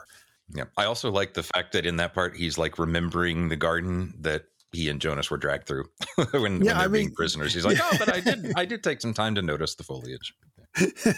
Yeah, and compare Dorcas to the Praetorians who are dragging them to the antechamber, which... Yeah. Okay. So these plum trees, she takes a twig of about 6 plum blossoms and puts them in her blonde hair. And we might as well keep track. This is the 4th flower that Dorcas has put in her hair. The first was on the Lake of Birds. She plucked a water hyacinth out of nowhere and put it in her hair. And then the night before Aggelus's execution, she put a daisy in her hair and then a moonflower. And now it's plum blossoms. And according to Michael Andre Drusi in his chapter guide to the Book of the New Sun, he says that water hyacinths represent constancy, apparently per Roy Lackey. Daisies mean innocence, but when they're wild, they symbolize, I will think of that, or perhaps I will remember it. Moonflowers, still per mantis, represent attachment, and now plum blossoms, meaning keep your promise, or alternately, I say, remember your promise. Now, I don't dispute that, but I'm coming to believe there's a common thread in all these flowers in her hair, and it's not San Francisco. I still think a lot of it has Ophelia references, and I talked about that, but the Ophelia who died and the, who drowned and had the last thing she does while she's going crazy is she hands out flowers to everybody. I think we talked about this back. Yeah, and they were daisies, right? Daisies were one of the things. Yep, there were a bunch of different things. Okay, well. But yeah, hyacinths weren't there. The plum flowers certainly weren't there. I just think my sense is that it's something he started with in that moment, and it became like a fun way to kind of like let's check in on how Dorcas is doing. And this thing about like saving our promise, it's kind of like saying, hey, I was constant to you the whole time we were apart. Like there may be something about that. Well, there's in Seinfeld, every time Elaine comes into his apartment, she's eating, and that was because they couldn't figure out something for her to do while she was delivering her line, so they just had her eat. So maybe that's what. Oh, it could well be. It could well be. Yeah. But I just like that if he was going to do that, at least it seems like, if we're going by the way Mantis categorizes the flowers here, then it's useful. It's on theme. It works. Yeah. Okay. Well, let me give you my idea. Okay. By the name, as we said back in chapter 24 episode of Shadow of the Torturer, by name, hyacinths represent resurrection, the Apollo hyacinth myth of ancient Greece, obviously because Dorcas has been resurrected. But remember that embedded into the concept of resurrection is death. Shadow of death is cast over every resurrection. And yes, in chapter 30 of Shadow of the Torturer, there's the image of daisies in the hair, a reference to Hamlet. And there are indeed in chapter 30 a lot of references to Hamlet. And daisies there represent, the innocence of Ophelia. But Ophelia dies by submersion in water in that play. So again, the daisies forebode death and submersion. But I think it goes even further. Daisies are symbolic of the day. They come from the word day's eye, as we said. They only open during the day. And in chapter 30, the daisy in Dorcas's hair wilts in the night, and she replaces it with a moonflower in her hair instead, a flower that only opens at night. So again, the picture here is death. And I suppose that a moonflower opens at night. That's another symbol of resurrection. And I do think that is the connection here, because the plum blossom, plums originate in China, where they represent the herald of spring. They bloom just before spring, which means they are like the hyacinths. They represent their resurrection. And like the hyacinth, in representing resurrection, they also represent death. And I think this is the intended connection, because Dorcas puts the plum blossoms in her hair and she begins immediately to open a conversation where she's troubled and she doesn't know why, but what's troubling her is her death, because she's been resurrected from death. Mm-hmm. And that makes sense. That all makes sense. So Dorcas takes Severian to a separate garden that is beyond the orchard. It seems to Severian that this is a particularly old orchard, so old that the only people around here that remember it are the gardeners themselves. The bench is carved from stone and has carved heads ornamenting it, but the faces on the carved stone have been completely eroded away. Perhaps this is a reference that Dorcas herself is older than she appears. The beds of flowers are mixed with herbs: rosemary, angelica, mint, basil, and rue. So let's see. According to Mantis, the symbolism here is rosemary is remembrance, angelica is inspiration, mint is virtue, basil is hatred, and rue is disdain. I don't get anything from that. See, in mythology, mint is connected to a naiad, a mermaid of sort, who was flirting with Hades and got transformed into the herb, either by Persephone or Demeter. That applies. The reference to rosemary, along with mint, I'd be anxious to make an association with that if Myrtle were here as well. I'll wait for the Long Sun podcast. Ultimately, I can't get a common association for these herbs collectively. Maybe they were Wolf's favorite herbs. I don't know. Anyway, the dirt in the beds is black as chocolate, so the gardeners are giving the plants proper attention here. And there's also a little stream coming from a, quote, ruined fountain, and Severian figures this is where Dorcas got the water. All that's left of the fountain is a shallow bowl that fills and overflows into a stream that he calls, quote, little canals lined with rough masonry to water the fruit trees. So they sit on the bench with Terminus S leaning against the arm, and Dorcas takes Severian's hands in hers. Now, none of this is revelatory or mysterious for rereads. It's only like that for readers who did not cue to the fact that Dorcas was resurrected from the Lake of Birds, and people should at least figure that out after Severian resurrected the Ulan. But this is like the turn in the movie, The Sixth Sense, where Haley Joel Osment confesses to Bruce Willis that he sees dead people. She says, I'm afraid. I have such terrible dreams. And Severian says, since I've been gone? And she says, all the time. Yeah. But Severian is confused because when they woke up after the play, she said she just had a good dream and that it was detailed and seemed real. It seems that should be significant. She was having that dream, I suppose, at the same time that Severian was having his dream, no dream, about Malrubius giving him his political science test. But I've thought about it and why she would be having good dreams back then, and I come up with nothing. And it could be that what she counts as a dream maybe isn't. I mean, especially the closer she is to having been resurrected. I don't know. Maybe Malrubius was giving her good dreams. Yeah. Oh, yeah. But I feel like with Dorcas, we get so little really from in her head. It's just hard to say. Mm-hmm. But anyway, it's all gone bad since Pythias Gate. She can't even remember having that good dream. And of course, not that Talos has mentioned it, Severian notices that the whole time they're talking, Dorcas is carefully not looking at the water coming from the broken fountain. And there's some irony here. She is in love with Severian, who is and will bring the white fountain, but she can't look at a fountain out of fear. And also, when she leaves Severian, she's going to travel down the Guile to the remote, scary parts of south of the Citadel to find the house that she shared with Severian's grandpa. And that must have been very scary. Yeah. And just to think about all this water stuff here, and the way it's associated with fear and also associated with the resurrection, when you look back from knowing the whole story, what Wolf's doing here is really making it clear that resurrection and rebirth doesn't come without costs. It's not easy. It may actually be, in Dorcas's case, like there can actually be some tragedy involved. Yeah. Like it's not all just, it's all great now and we're in heaven and it's all perfect, right? it's not going to be that kind of thing. And then we find out on Earth, of course, it means that you have to destroy all of human history basically to start over in something in a totally different way, which is not what I think. I mean, that's why so many people argue over whether it's a good thing or a bad thing in this.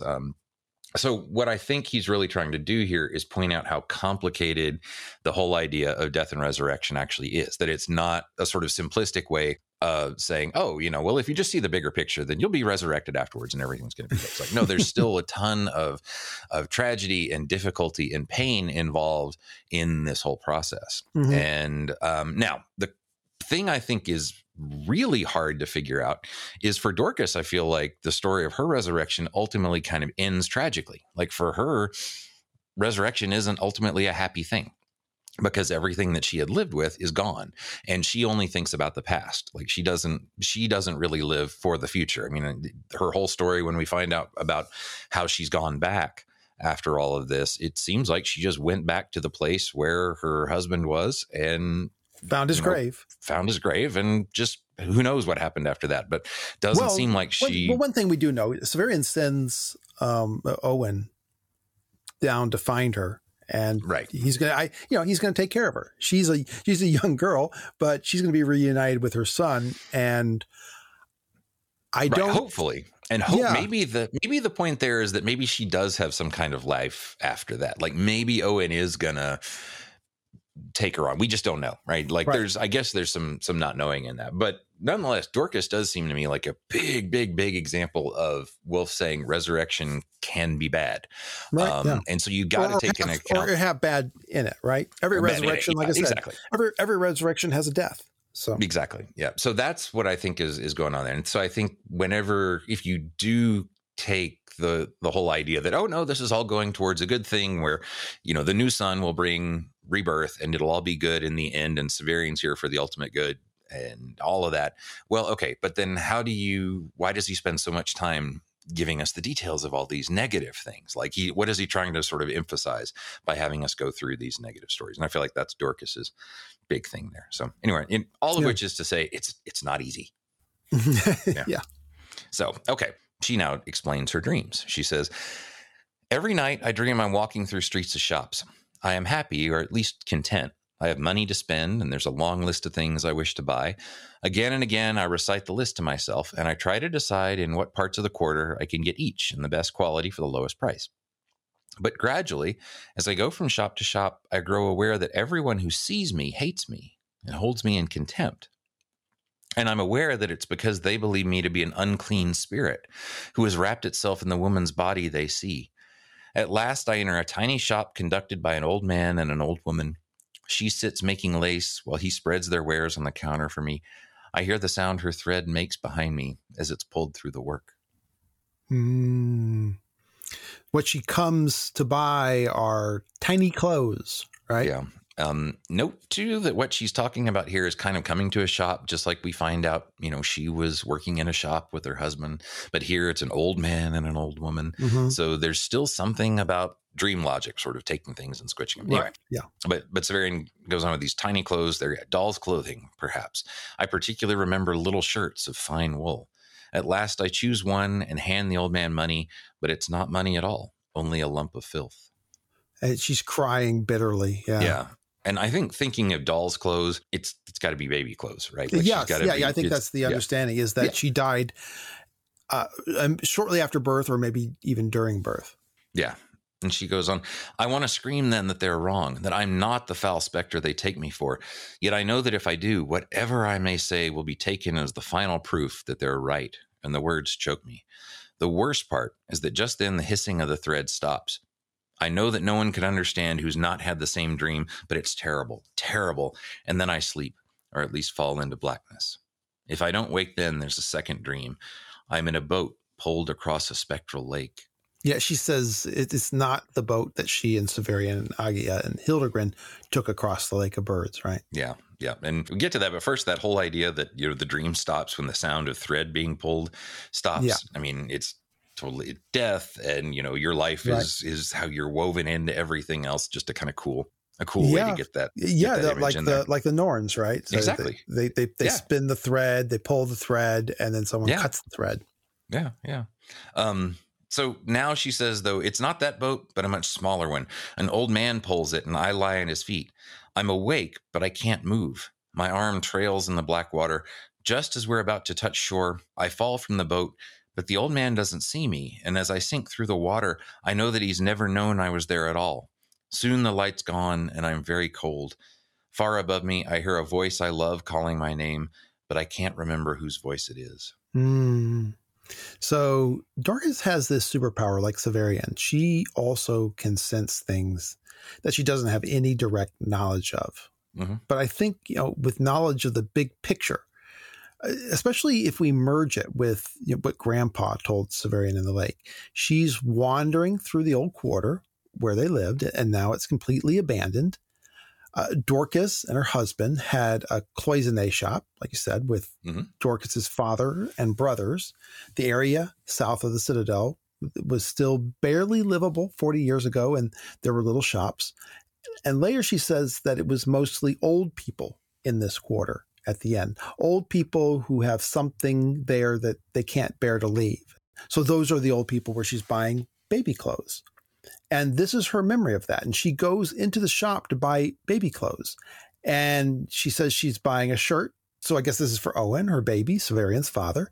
If she died from childbirth, that explains why the money that she offers to buy the clothes is direct from the bottom of the Lake of Birds. If she's 16 or 17, then she was 13 or 14 when she married. There's some, creepy stuff throughout, some horror-related elements. But the sound of the thread pulling, I think, is the sound of thread that's used to seal her mouth when they put the lead bars in. Yeah, that would make sense. Yeah. So let's see. In the second dream, she's carried into the river for her body to be buried. She looks up through the water. She sees her husband looking for her. Quote, soon the light is gone and I am very cold. She's at the bottom of the lake. She says, far above me, I hear a voice I love calling my name, but I cannot remember whose voice it is. And Severian is trying to be comforting. He says, it's my voice calling to wake you. and Dorcas is, perhaps. Yeah. In fact, I think it's Grandpa's voice, and that's the way I see it. Yeah. All the pieces are there in its, creepy way. Yeah. So I think, too, the dreams are about what she's missed and what she feels like she's still missing now, right? Like the dream about everybody thinking she's a ghost is her feeling out of place and feeling like she doesn't really belong here. She belongs in a different time. So there's that. But then there's also the idea of what kind of pain her death has caused. And so she sits there and thinks about and is somehow aware of what her husband's been doing this whole time and how sad and empty that made him feel, and sort of being aware of that, and that you being lost is what's caused that. I mean, that's some horrible stuff, right? I mean, that's just, there's what she's experiencing now that's sad. It's like how her husband was sad too. So all it seems at this point that she's experienced by being resurrected is sad and empty. Yeah. And Severian records that, quote, the whip mark Dorcas had carried from Pythia's gate burned on her cheek like a brand. So, So they just sit there for a while without saying anything. Yeah. And that it's sort of reminding her, it's like she's marked, right? I mean, it's a reminder of being like she's marked not just with a whip, but she's marked with this loss that she's got. She has a stigmata. So, and then it's her, whatever it is about her spirit, this has marked her spirit as somehow being different. And we'd think it would be such a good thing, but without memory, which is kind of the big trick here, is that without really integrating her memory into what has happened here, she really is just kind of like a lost soul. And so maybe that's the point. Maybe that is when Owen can go back to her and she can have some connection to everything that she's lost. Like, she may have lost her memory, but other people can use their memories to tie things back in. Maybe that will help with some kind of redemption. Something like that seems to fit with how memory works in this book anyway. So. Yeah. And of course, when Owen sees her, he's going to recognize her as his mother come again. Oh, yeah. And she's going to recognize him too. Right. Yep. And, she's going to see Severian's face in his too, I think, because everyone seems to. Yeah. So that's going to be more sadness in a way. So which is why I guess there's no evidence that Severian ever went back to find Dorcas or reunite. It's all just terribly awkward. Yeah. So now they're sitting there. He says the nightingales were silent now, but linnets were singing in all the trees. Nightingales, of course, sing at night, and linnets, a finch or sparrow-like bird, I suppose, sings during the day. So I figure this means that we are well into the morning now. And Severian says, I saw a parrot clad in scarlet and green like a little messenger in livery flash among the branches. Again, Dorcas expresses openly her phobia of water. She says she wouldn't have even brought Severian there, but it's the only place that she could think to go. And now she's thinking of better options. And Severian can't understand why she hates the water so much. He thinks the little stream is pretty. And she says, it looks pretty, quote, because it's here in the sunshine. But by its own nature, it runs down and down forever, away from the light. Everything, all her thoughts turn morbid. Yeah.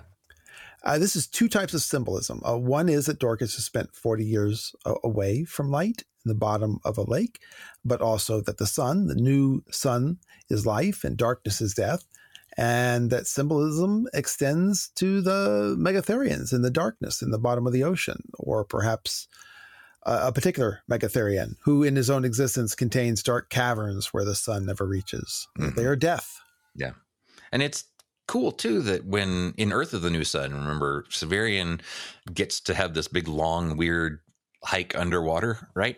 Where he gets to go down under things, and he can finally, whether or not it's him really breathing or whether it's his spirit doing so, we can get to all that later. But there it's kind of fun because the idea is that once he finally can survive underwater, that's when he's able to go back and really see history and see what's happened to the lost things and still know that there's some promise and some way to continue. So it's only much later that water, this sort of whole thing about water will bring death to human beings. Right. It only becomes not a scary thing later, because we know the Undines are going to offer him that, right? They'll say, hey, if we can help you breathe underwater. But there, that's kind of monstrous because it's doing something the wrong way, right? It's somehow saying we'll do it and you can avoid death, whereas there's something else. Well, we're embrace death in order to avoid it. Yeah, but by accepting a kind. Well, I mean, isn't that the deal of a vampire to be an undead and Yep. But, Severian is still a glass half full kind of guy. He says, sure, the water flows down, but it rises like a 17-year-old mother who sinks to the bottom in death and rises again. Yeah, this is like debate club, but with symbols. Yeah. Cheer up. Yeah. And he says, the rain we see in spring is the same water we saw running the gutters the year before, or so Master Malrubius taught us. And Dorcas's smile flashed like a star. Like a star. Yep. Remember that it's not until Earth of the New Sun that we get this obvious imagery connecting the new sun to a star. There's hints, but nothing you'd call strong at this point. Yeah. And Dorcas says, that's good to believe, whether it's true or not. Severian, it's silly for me to say you're the best person I know, because you're the only good person I know. But I think if I met 1,000 others, you would still be the best. That's what I wanted to talk to you about. So here is where I think things get interesting. I'm not 100% on what it means, though. It's also pretty much wrong, too. She's got to say, I see the really deep inside of you. Just not anything that you've actually done yet. Right, yeah. So Severian says, quote, if you need my protection, you have it. You know that. Severian is all about protecting Dorcas. I think he's prompted to say this by seeing that mark on her cheek that she got at the Piteous Gate. But Dorcas says, no, I don't want your protection. I'm trying to protect you. And she mentions that she has no family, only Severian, which is irony because Severian is her family, the only family nearby. And, here we go. Severian says, well, you have Jolenta and Dr. Talos and Baldanders, but Dorcas counters that they don't actually exist. She says, they are no one. Don't you feel that, Severian? Even I am no one, but they are less than I. The 5 of us were in the tent last night, and yet you were alone. You told me once that you don't have much imagination, but you must have sensed that. So I think the first part of this is the meaning of this chapter title, Personifications. Whether Baldanders or Talos and Jolenta are persons.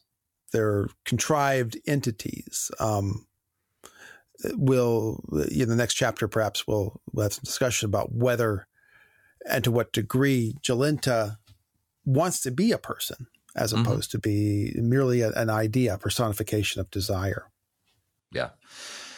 And I can see where she gets that with everybody but herself. Unless she is just supposed to be right now because she doesn't have that memory. If she is sort of pure innocence because she literally doesn't know who she is or and was literally just born. So maybe that would make her a personification too. Otherwise, I think, Talos just comes right out and seems to tell Severian later that in a lot of ways, Baldanders and I are a story. Like we're maybe a cautionary tale or a monstrous tale or something, but we are Frankenstein, so we are so much a story that, we cause the story back in history, all this kind of stuff, which is really cool, but is making it sound less like being an actual person with a character that isn't limited just to a couple ideas. In other words, they don't develop. They kind of have these traits and they carry out these traits and that's it. But they're not a soul. Well, maybe not even that they don't develop, but that they have been developed beyond personality or regular humans anymore. Baldanders is his own creation, right? He's decided to use the only thing he had, which I guess he decided for his body, and transform it into something else. He is just the creation of whoever Baldanders used to be, and so is Talos, and Jolenta is Talos's creation. She's the creation of a creation. We're going to find out she's got as much artificial stuff putting her together and holding her together as regular, human bones, and even her personality and the way she thinks. It might, in fact, be just a hypnotic suggestion. Yeah, I like that too. Yeah. So Dorcas is questioning whether the other members of the troop are even persons at all, and she includes herself in this. She has this sense of contempt for her own existence, right? Which it's a morbidity. She's got this shadow that she doesn't understand of morbid memory. The only thing she really sees in her past. She doesn't have much else as in her past. Yeah. Okay, so Dorcas is not a person because she's actually a dead corpse, which I think is really unfair. She used to be a corpse. That doesn't mean she's dead any more than any living person is dead. But remember, at this point in the story, I think this grouping means that none of the members of the troop are what Severian thinks they are. Right? Dorcas is dead. Yeah. Baldanders is a brilliant, diminutive scientist. Talos is an automaton created by Baldanders to take care of him. Essentially, like any scientist, who creates robots to help him in his laboratory. And Jolenta, once again, is a skinny waitress who had a job that was barely above begging 2 weeks ago. And they're all playing at being something else. Dorcas, less than the others. Dorcas is a creation of the power of the claw, but she's just what she was brought back to life. And Baldanders, Talos, Jolenta, they're all creations of technology. They're artifices. They're objects. So Severian acts kind of condescending to Dorcas. I'll protect you. But she pushes through. She says that she wants to protect Severian from, quote, the opinion of the world. She reminds Severian of her dream where all the people in the quarter saw her only as some hideous ghost. And she says, they may be right. That's part of the reason the dream's so painful. The other part comes from knowing that in some other way they're wrong. The foul specter is in me. It is me. But there are other things in me too, and they are what I am as much as it is. And Severian says, oh, you could never be a foul specter or anything foul. Again, condescending, but she pushes back. Oh, yes, I can. I can be a foul specter. And Severian records that Dorcas, quote, looked up at me. Her small, tilted face was never more beautiful than it was then in the sunlight, or more pure. So if you follow the theory that whenever there's a reference to the sunlight on someone's face or head, that they are members of Severian's family, then, this is confirmation for you, because we definitely know that Dorcas is family. This is the test case. Yeah. So just to tabulate the occurrences, there was Thecla in her cell, and Agia on the taxi before they crashed into the Cathedral of the Claw, and Agia and Agilus in Agilus' cell, and Morwenna in Severian's dream in the first chapter of Claw the Conciliator, and Thea in the forest when she comes to visit Severian and Jonas, and now here is Dorcas. So, okay, obviously we know Dorcas is related. I personally have a theory of how Thecla and Thea are related to Severian. You can look on the Patreon for James's false Thecla theory. And then there's that corpse that Vodalus and company drag out of the grave. Severian records, I saw something in white appear at their feet. They bent to lift it as though Anam-Shappan had touched them with his radiant wand. The fog swirled and parted and let a beam of green moonlight fall. They had the corpse of a woman. And this could be read as fitting the bill because moonlight is reflected sunlight. Again, because of my theory about false Thecla and the allusions and parallels in the first chapter to the first chapter of the Great Expectations and the similarities of this body to Thecla, I'm really open to that. But how is Morwenna and Agia and Agilus? How are they family? That's a mystery, if it's true. Oh, yeah. I say the Autarch is indirectly Severian's mother, and there's that scene where Severian holds up the coin with the Autarch's image, chapter 3 of Shadow, and a beam of sunlight shines on it. So if the model holds, I'm taking that as another confirmation. On the other hand, Valeria and Odillo never get caught in the sunlight in the face treatment. Not that I can think of right now. So unless things change, if we accept this theory, that's a disconfirmation of Valeria being Severian's twin, which to me seems impossible. What Wolf gives with one hand, he takes with the other. But maybe there's a scene where the sun shines on her. And then again, I don't at this time recall that we ever get sun on the face with Owen or Grandpa in his boat or false Thecla. So maybe it means something else, but related. But maybe we shouldn't rely on disconfirmation so much, since they could, just reflect that there was no opportunity for the sun to shine. Or maybe the whole theory is hooey. Hard to say right now. It's hard to say if we're getting into Borsky territory. With this one never knows when they have gone into Borsky territory. Hey, are we in Borsky territory? Yeah. We have one speculative symbol, which is not directly stated in the text. And if we apply that in multiple various ways, then we might. Yeah. Anyway. Yeah. Not to rag on Borsky. Borsky was a groundbreaker. No, I'm so grateful for Borsky. Yeah. Yeah. So her foul spirit. Yeah. Dorcas says, yes, I could be a foul spirit. Although, again, why she thinks of her that way, rather rationally, rather than maybe intuitively via sixth sense, that's not obvious to me. But she says, just as you, Severian, I can be what they call you, what you are sometimes are. And what Severian sometimes is called and what he sometimes is death. Yeah. Right? And I think there's part of the reason she says foul spirit is that's a misreading of what she is. She's misplaced, right? She's not necessarily foul. It has nothing to do with pure or impure. It has more to do with just being out of time and being sort of put in the wrong time, which is what's happened to her. That she just doesn't fit quite where she belongs, and she interprets that as foul, but that's not exactly what it is. Just like she's right about Severian being death, but if he's also the conciliator, then he's not just death. That's only that's necessary, a necessary part of him, but it's not the whole story. And that's her point, right? Yep. Right.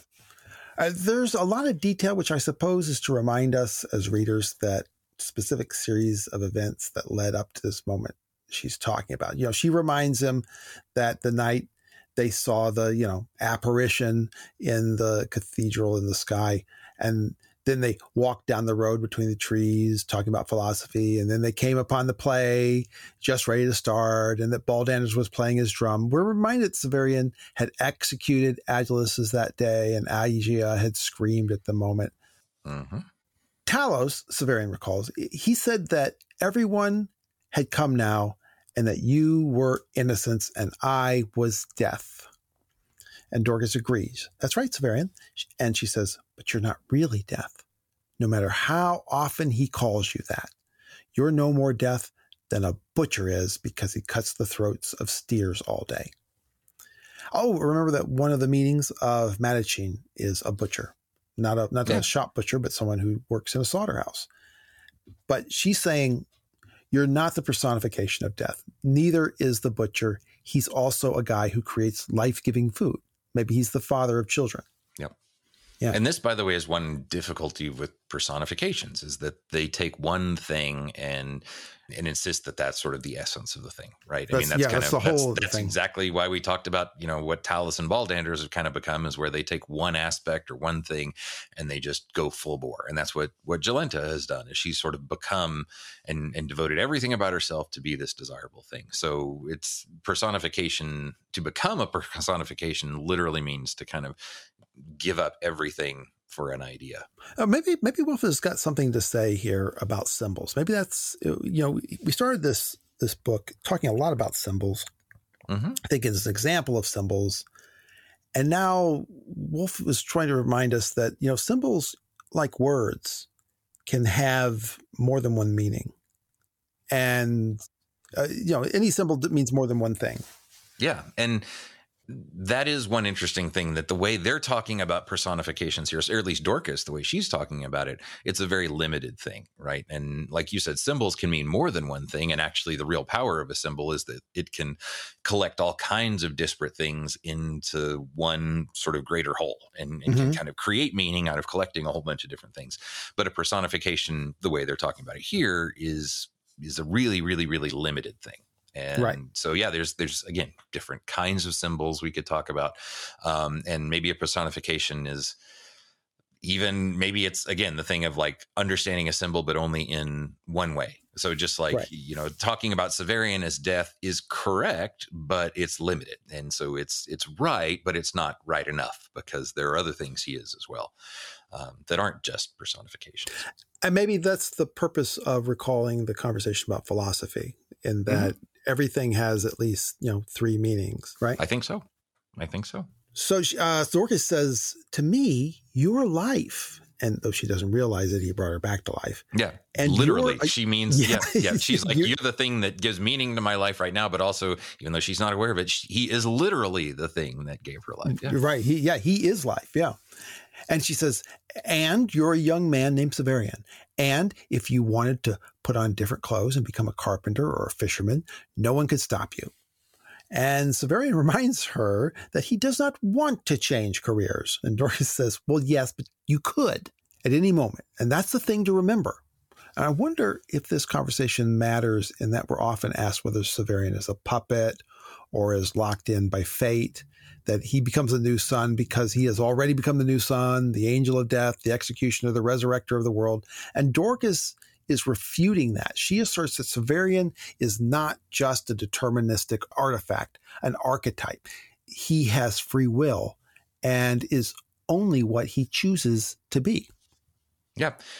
I mean, the cool way to look at that is if you're thinking about even just the idea that Severian is like a Christ figure, a Christ-like figure.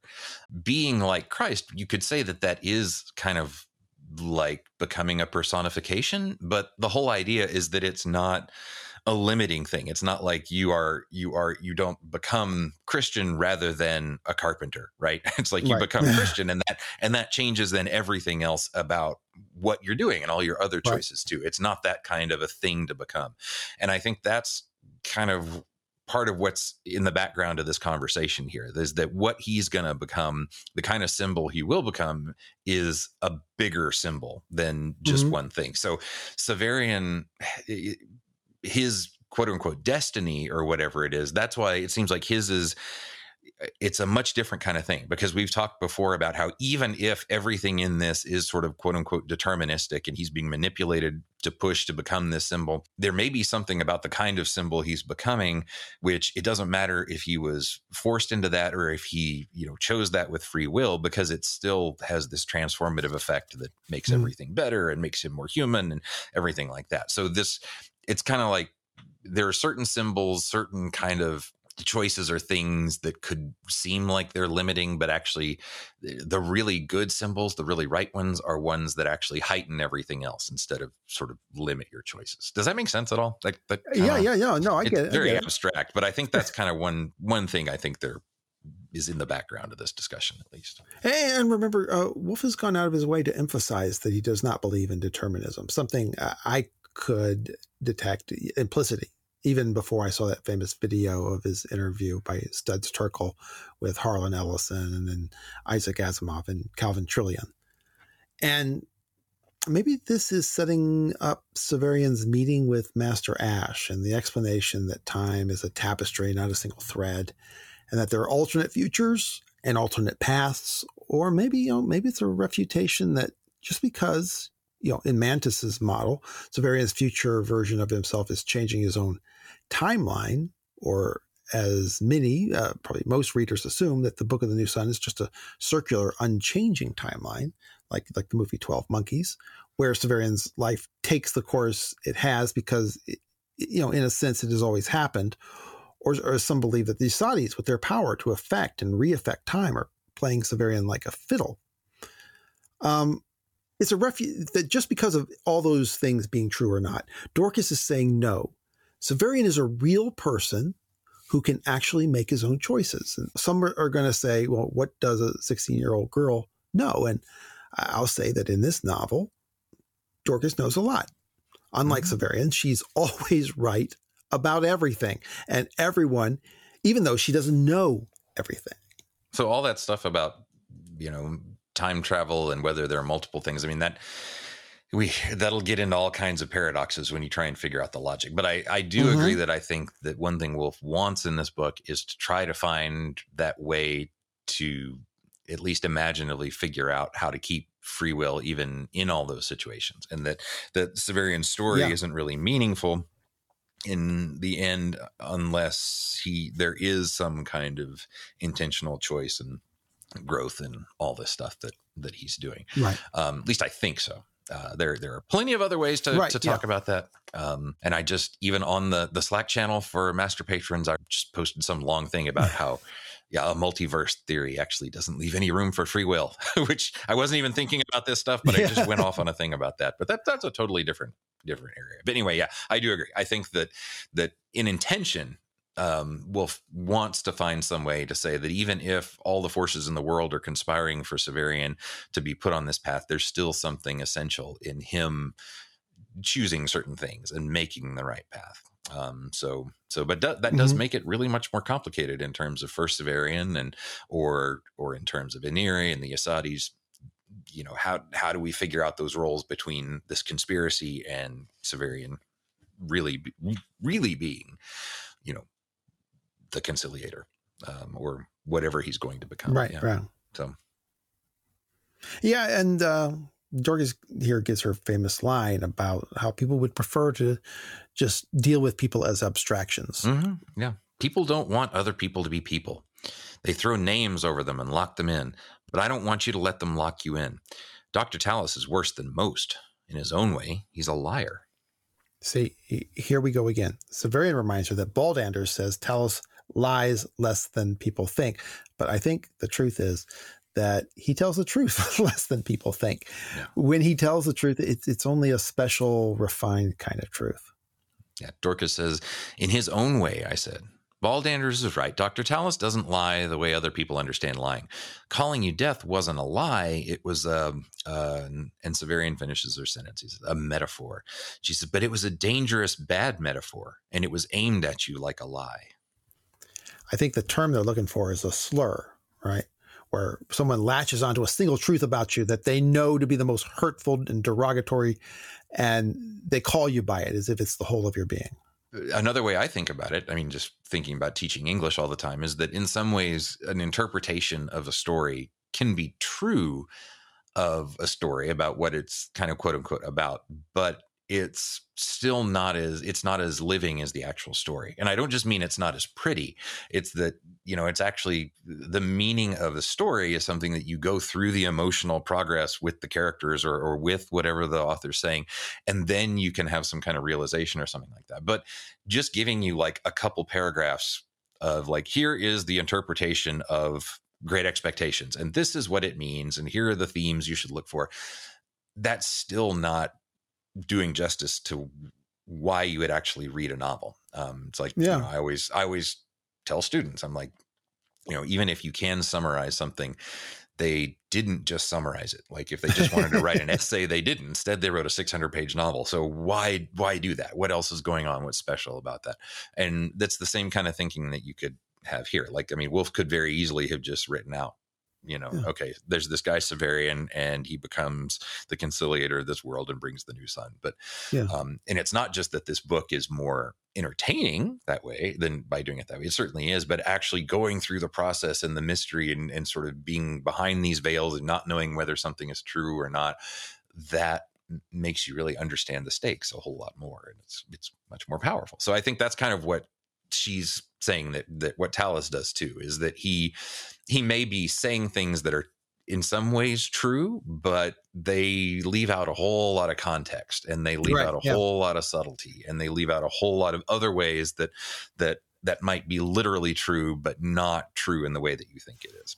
Yeah. So Severian says, do you think Dr. Tallis hates me then? I would have said that he was one of the few people who've shown me real kindness since I left the Citadel. You, Jonas, Nicorete in the antechamber, a man in a yellow robe, that's, of course, the Autarch, who also called me death, by the way, and Dr. Tallis. It's a short list, actually. That's actually a pretty extensive list for 2 weeks. And also, he doesn't bring up that the whole discussion they've been having here is about somebody calling him death, and he just kind of rushes right by, oh, yeah, somebody else called me that too. And there, of course, it means something different, right? Because the Autarch could mean you are literally my death, but also you might be the death of the world, which is also its possible regeneration with the new sun, but there's all kinds of questions that come up from that. And it's a typical Woolf thing, but we're not going to go into any of that. So we'll just move You think on. It's odd that Severian never seems to tell anyone that he just met the Autarch? I would guess would be like, and who would believe me? And there's all the mess with Vodalus, right? Like he'd have to get into everything about Vodalus and how he had a secret message and he, I'm sure he would, I'm sure he would tell Dorcas at some point, but now may not be the right time. So, but speaking of, Dorcas says, I don't think Dr. Tallis hates in the way we understand it, Dorcas replied softly, or for that matter, that he loves. He wants to manipulate everything he comes upon, to change it with his will. And since tearing down is easier than building, that's what he does most often. And I think, too, to remember here that when she's talking about Tallis, I think she's also implicitly talking about Baldanders, even though she doesn't really. Well, that might be true. It also might be, well, of course, it brings us back to the question of whether Dr. Tallis is actually sentient. He doesn't love. He doesn't hate. All he does is operate according to an algorithm. Maybe. That's our own argument. But and this goes to also, I think, what is wrong with Baldanders, too, is the fact that maybe why Tallis calls him death and seems to put that as a put down is because he doesn't really understand the larger context of death, right? Baldanders is trying to live forever. And so he's afraid of death. Whereas whatever Severian is, whatever the Conciliator is, it's something that will embrace death as preparation to become something more or something bigger. But that's not what that's not the kind of immortality or growth that Baldanders understands. There's none of that cyclical stuff. There's none of that breaking down what you think you are in order to become something bigger. None of that goes on for them. So death would be something just bad. And maybe that's why they think of it as a slur, to kind of play with him and look down on him by calling him death, as in like, haha, we're so above you puny humans who are so obsessed with death. We're not going to die. But actually there's a bigger story. Yeah. Here's the difference though. Talos doesn't love. He doesn't hate. He just wants to manipulate whatever he comes upon. Baldanders wants to consume whatever he comes upon in order to, add it to himself. It's a different kind of, he is death in his own way, because in the sense that everything he comes upon, he will eat and absorb into himself. Yeah. Death for others. So kind of this, again, looking down on things that can die because, sure, I will consume you. Yeah. All right. So once we come back to the question, why does Talos call Severian death? If we assume that Dorcas is right, that he does it for some actual purpose, right? What is he getting at? I'm not sure I know why Talos wants to manipulate what he encounters. What is he trying to get Severian to be that he is not? Yeah. Why is it an insult? Yeah. Yeah. Or if Dorcas is right, he has a purpose in everything he does. He wants to manipulate. He certainly does that with Jolenta, right? He manipulates her to his will for whatever he wants to accomplish. He changes her. Is he trying to do something like that with Severian in that way? I'm not. If he is, I can't really be sure what that is. Maybe he's trying to turn him into a character in his play. That's his whole purpose. I don't really know, because I think it depends on, and we've kind of argued about this or just had different points in the past, that I feel in some ways like Talos must have some larger awareness of the bigger backstories of things. And you said you don't really buy that quite so much, but I wonder if he does, but just doesn't have the full context. Just because, and I know I've gone back and forth with Mark about this too a little bit, and that I'm like, but he writes the play, he must know what it is. And Mark's like, he just gets lucky, or it's like he doesn't really understand. I mean, that's what I think Mark has said too. Is like maybe he got the symbols of these things, but he doesn't really understand what's going on. And I don't know, because I feel like though he's taking instructions from somebody. Is it possible that he is getting the details of this play from whoever he's taking instructions from? Yeah. And I don't know. I mean, if it's Megatherians, then forcing Severian to think that he's death, they might think that, we'll scare you into coming to us because then you can live forever. Right. Maybe, but yeah, I'm just not exactly sure. Like when it comes to Severian, when it comes to anybody beyond just themselves, I'm never really sure of exactly what motivations Wolf wants us to do for Talos and Baldanders. Yeah. That's true. Yeah. Talos is I think I've mentioned this someplace before, is that of all the people that it would be interesting to see a second novel written about, maybe it would be Talos. What happened to Talos? We almost get something of that from with Iada, but not Talos. It would be. I mean, he goes off and does something. We never see him again. But even let's assume he's not. Let's assume I'm right, and he's not really sentient. He just apes sentience. He's going to move along through Earth, just manipulating anything he encounters for some purpose. And I don't know, I'm not sure what that purpose might be without Baldanders, since he was basically created to take care of Baldanders. But he seems, he does come and give Severian the coin. He does seem to have that purpose, at least. I don't know.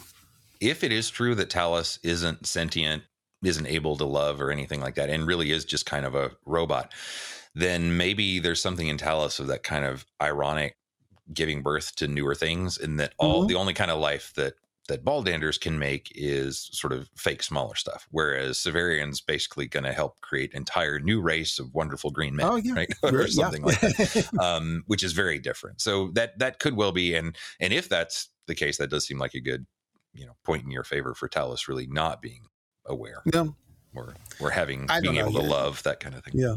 Well, he is a mystery. Here we have Dorcas trying to explain him, and she doesn't do it enough. She's not going deep enough for me.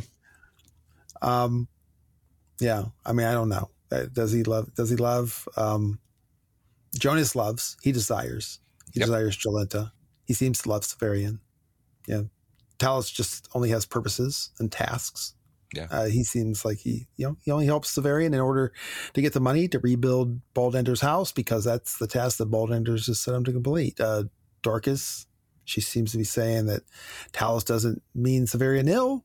He just wants to manipulate him, which is sort of the way Baldander's defense of the Megatherians' intentions toward humanity in the Earth of the New Sun. They don't mean humanity ill. They only want to tame them, domesticate them. Yeah. But when you manipulate something without love, it's more likely that you'll do, harm than good, because like Dorcas says, there's an infinite number of ways to do harm and only a limited number of ways to do good. So I think the Autarch calls Severian death ironically, or in a way that says Severian is like himself. Remember the old Autarch, he also took this test to destroy and resurrect the world. In Italian, there's a term, paisan, which I'm told by the linguist John McWhorter means like comrade, or it originally meant, peasant. Or think about the novel It by Stephen King, where the protagonists call themselves the losers. In America, the word Yankee was originally a derogatory slur that the Dutch settlers in New Amsterdam, soon to be New York, to English colonists in rural colonies of Connecticut. So there's some debate about this, but my favorite explanation is that it was a transmogrification from the Dutch name Jan Kaas, which would essentially mean John Cheese.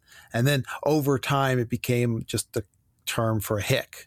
So the song Yankee Doodle is about a stupid hick named Mr. Doodle. And of course, to the British soldiers, most of the Americans were hicks. So they were all just called Yankees, and Americans sort of adopted the slur as their own, and they took it back as, we used to call it when we were a kid. I've never heard the John Cheese, the Jan Kaas Yankee. Yeah. I didn't know that. That's very cool. Yeah, exactly. Yeah. It was we just kind of took it on. So all this to say, I think it's implied that the Autarch does not intend it maliciously, but ironically, just to say, you're death, I'm death. We're the same. But Dorcas says that Talos intends to manipulate Severian for his own purpose. So other than getting Severian to be in his play, I don't know. I'm not sure what the purpose of Talos towards Severian is, and I can't really determine whether or not it's in his best interest. Mm-hmm. Yeah. And I think we're going to get more insight into Talos and Baldanders, and I think that somehow is related to what we're talking about. Severian says that Baldanders seems to love him, though, love Talos, in the way that Triskelly would love Severian. And it seems to me that this reference must have something to do with the lesson that Malrubrius gave in politics at the end of Shadow of the Torturer. Remember, Severian gave Triskelly life, although he never seems to be aware of it. And at least, he never records it. And that's not the case for Baldanders and Talos. But what is the case is that Severian took care of Triskelly, and that the relationship is the same for Talos and Baldanders. So, I don't know. Dorcas just turns it around. Yeah, she says, okay, Baldanders looks at Talos the way Triskelly looked at Severian when he was stitching his wounds. So what is the way you looked at Triskelly when you were stitching his wounds, hurting him in order to heal him? I can't put all this together, but I think it's all there. I like that. And it makes me think too about Dorcas, like Triskelly. Like, she may be a little bit, her devotion to Severian may be a little bit too simple. And in that, if she really, I mean, true, if she really did understand that he was the cause of all of her pain right now, she would probably have different feeling. Well, she does, right? When she finally begins to realize that. Eventually, yeah. Yep. So there is a bit of that as well, whereas she's kind of in the opposite side that she's, Yeah, well, I think looking back on it, we can see that Dorcas loves Severian. Yeah. She loves him because, he's family, and she doesn't know why she loves him. And the Severian says, when you love something, you naturally want to see it as desirable. So, and I think that that's kind of an explanation for her and the way she looks at Severian. But Talos, I don't know. The problem with this book is actually, despite the name of this podcast, it's a book to be read as well as reread. And much or arguably all of this conversation could just be bait from the author to foreshadow everything we're going to eventually learn about them, which leads us directly to Dorcas's next question. She says, do you think Dr. Talos could be Baldander's son? And Severian thinks that's ridiculous, but Dorcas, with her typical intuitive insight, says that's how they act, like a slow-thinking, hard-working father with his brilliant, erratic son. Yeah. And she's right. Talos gave birth, in a sense, or at least helped create. Brought Talos into the world. Yeah. Right. Yeah. So now at this point, Severian points out that the picture Rudison showed Severian in the green room was no more identifiable as the green room than any other garden would have looked like it. And I think that's supposed to be analogous to Talos calling Severian death. In other words, the picture, like the slur, did resemble the green room, but only in that one was a garden and the other was an image of a garden, which is to say that the picture was a personification of the green room, but not the only personification of a green room. And Rudison only said it was a picture of a green room in order to manipulate Severian into the picture room on the opposite wall. But here we get finally something else. As they are walking back to the tents, Severian thinks, is Dr. Talos calling Dorcas innocence the same kind of metaphor, same kind of accuracy, inaccuracy as calling Severian death, or Rudison calling the picture the green room? And there's a lot of ways to take this. Obviously, in a sense, Dorcas is not innocent. She's been a wife, a mother. She's had tragedy. She's been dead. Mm-hmm. But again, if we were to take everything she says about Talos literally, is Talos calling her innocence a kind of manipulation, either for her or for Severian? Yeah. And I kind of think it is, because in this case, there's false innocence, and false innocence can be simplicity, because I think what we should see is instead that she's innocent because her memory is gone and she's disconnected and doesn't see the whole context of everything. But that's not a good kind of innocence. that's a really kind of dangerous, and ultimately, especially for her, tragic innocence, because she doesn't know how to live, how to fit into what all is going on here. Right. So it's tearing her apart. Yeah. Whereas instead, what he should be calling her is, really just good. That's more what she is. She's innocent, and she's innocent in the sense of she hopes for the best, she wishes for the best, but not because she's stupid. We find out it's more just that's part of her good qualities, that she's intuitively able to catch on to what people are really doing and what's important to them and things like that. And that's a good thing, but it's, but you could see that as, oh, she's so innocent, she's so trusting of Severian, because she just doesn't know any better. But that's really not what it is. There's something else. So, so in that case, calling her innocence would be simplifying and insulting a little bit. Yeah, maybe so. Yeah. Oh, one other thing. Talos calls Severian and Dorcas death and innocence, but the missionary in the jungle garden called Severian and Agia death and the maiden, which is essentially the same archetype, which leads to questions about Agia, about who she is in this story and her backstory, and how are Dorcas and Agia equivalent. Dorcas is called innocence, but there's, only partial truth to that. Agia is called the Maiden, which seems very unlikely. But is it possible that Agia fits the bill of innocence better than Dorcas in some sense? Again, all roads keep leading me back to Agia, and then every road leads in every direction from Agia. I don't know. Yeah, and the only thing I can think about Death and the Maiden is that Death and the Maiden, as a sort of traditional symbol, is much more about sex and an erotic side to it, and how death and sex are often caught up together. But actually, that's a lot more like what I think Dorcas and Severian might have in a more mature kind of way of looking at the symbol, because that's what Severian's death is ultimately supposed to come to do, is to create, generation and more stuff and making the world better. Whereas just calling it sort of death and innocence, or looking at just the sort of negative version of that symbol, just sees it as sort of a scary thing and a stupid thing. Death is scary, innocence is stupid, and you kind of leave it at that. Whereas I think really Death and the Maiden is much more about this sort of complicated, birth within death. And when you combine sex with that, there's some danger there, but also there's the possibility of creating new things. And it's a much more complicated symbol. So, so I think that's intentionally there. And I think it fits with that idea of, Talos is simplifying things, and he's personifying and simplifying it. Whereas the real Death and the Maiden symbol can have a whole lot more going on, and does historically. So, yeah. I don't know, Craig. I feel like it's a lot to lay out, but and there'd be a lot there, and it's sort of intuitive rather than necessarily right there in the text. But I mean, Death and the Maiden, when when the missionary sees him and calls him Death and the Maiden, I mean, he's a pretty keyed in guy, right? Who knows his history and knows what he had wanted to. He's an artist, right?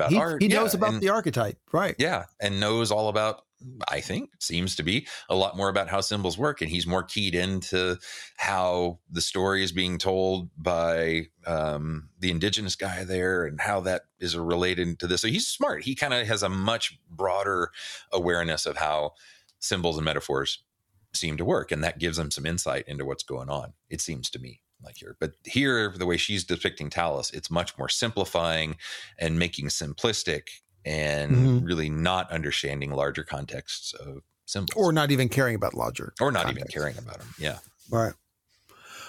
Well, I don't know. I feel like this. I feel like this discussion has brought more shadows than light to this, and maybe I don't know. It's frustrating. I feel like there's a lot there, but I don't know exactly what it is. Yeah. And if someone were to argue that I've just made a big deal, or we have made a big deal, if someone were to argue that we've just made a big deal out of something that is fairly simple and straightforward, they would be on solid ground. Well, I don't know, because I feel like, having come through it now, and especially since the title of the chapter is Personifications, and we again get so much talk about sort of how symbols can be too simple. And that's what Dorcas and Severian talk about, right? They talked about that in the last book. They're talking about it here again. And I think it really is, the details we could argue about different ways, but really in the end, what the chapter does is says, hey, there are things that are symbolic. There are personifications like this. Those can be too simple. And you can be right about calling something death, but you can be totally wrong by not understanding how sort of intricate and complicated a symbol can be.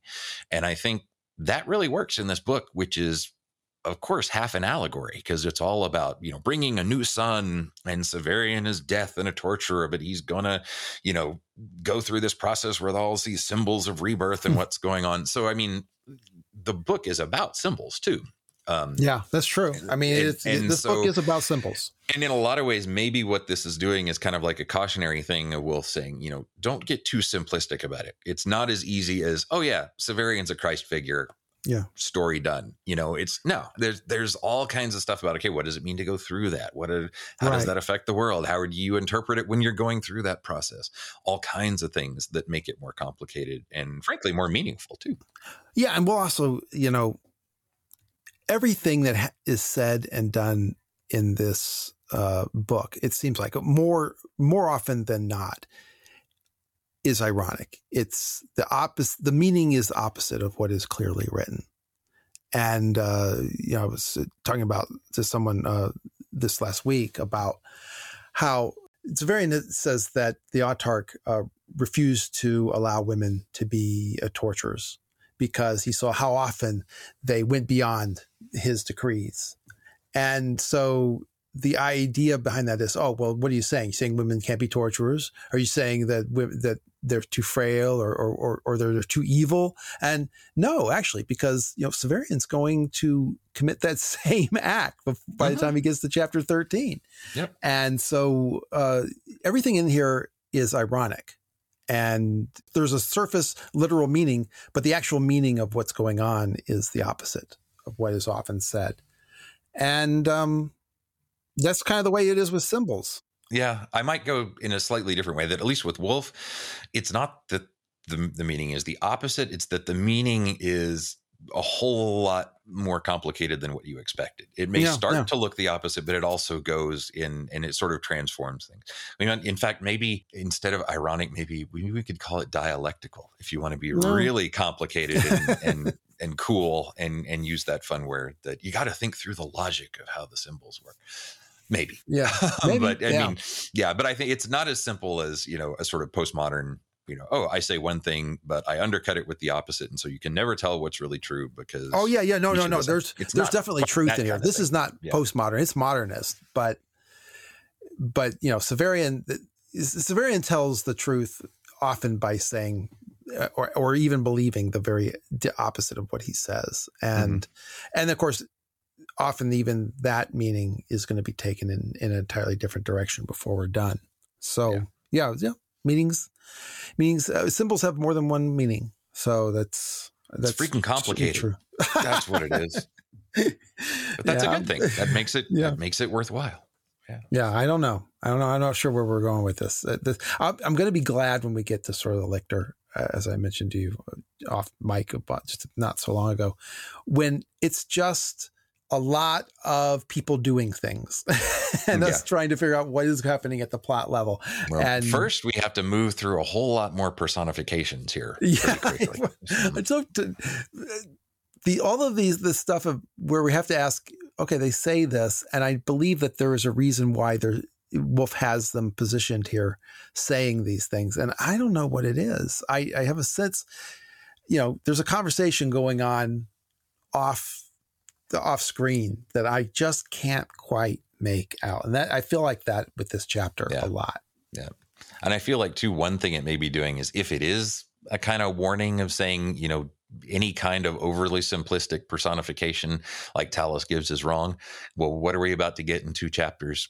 Like a huge allegorical personification story, right? Yes. Which you have to then decide, okay, am I going to say that this is something I can just straightforwardly decode, or is it more complicated in that it's telling us the truth, but the real story is a little bit more complicated? So, I don't know. We'll have to get through that. So, but I think, that's another thing. I'll really relieved when we get past the play. I'm going to be, that's has caused me no end of anxiety. So I bet that you have more to say about this chapter than we've said, because I know that there is more than we've said, and probably a lot we've said that's wrong. So I certainly hope that reach out to us with your ideas and your other comments, your thoughts, your corrections and complaints, and bring it to us on the Facebook group or on the subreddit or the Twitter or YouTube or Instagram or email or the Patreon site. We just set up that Slack channel for master patrons, and those people, they're really making a lot of use. Yeah, the place has become a meme generator, and there's no telling what they'll talk about there. So surely they'll talk about something there about what we're talking about now, and it'll undoubtedly be illuminating. But anyway, you can find out how to do all those things on the show notes. You leave a review on Apple Podcasts and tell your wolf reading friends. And, until you hear from us next, may the Moira favor you. And don't over personify yourself. How many kinds of sweet flowers grow in an English country garden? I'll tell you now of some that I know, and those I miss you'll surely pardon.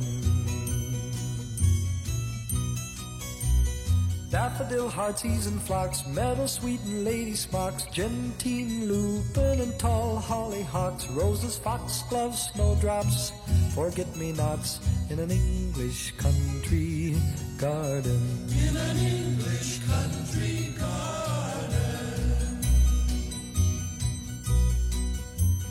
How many songbirds fly to and fro through our English country garden? I'll tell you now of some that I know, and those I miss you'll surely pardon.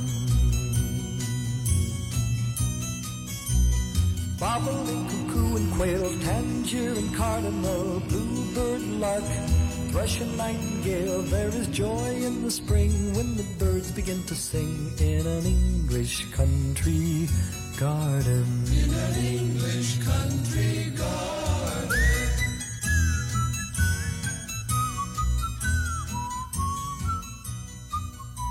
Frug also liked our blooper section at the end where we went on and on and on talking about Tolkien.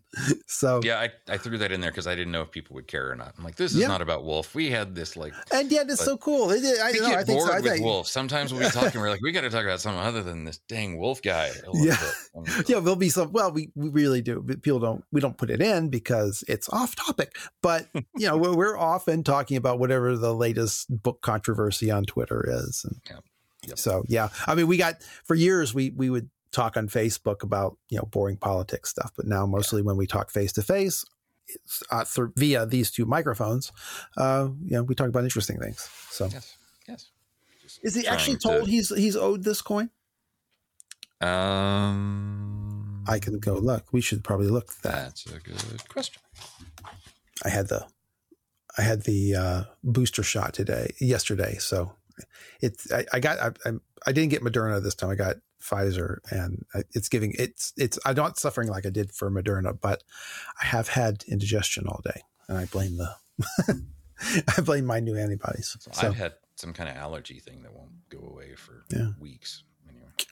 Well, 'tis the season. Yeah, I know. One reason it took longer to edit this time was so much sniffling in the chapter. My allergies are killing me.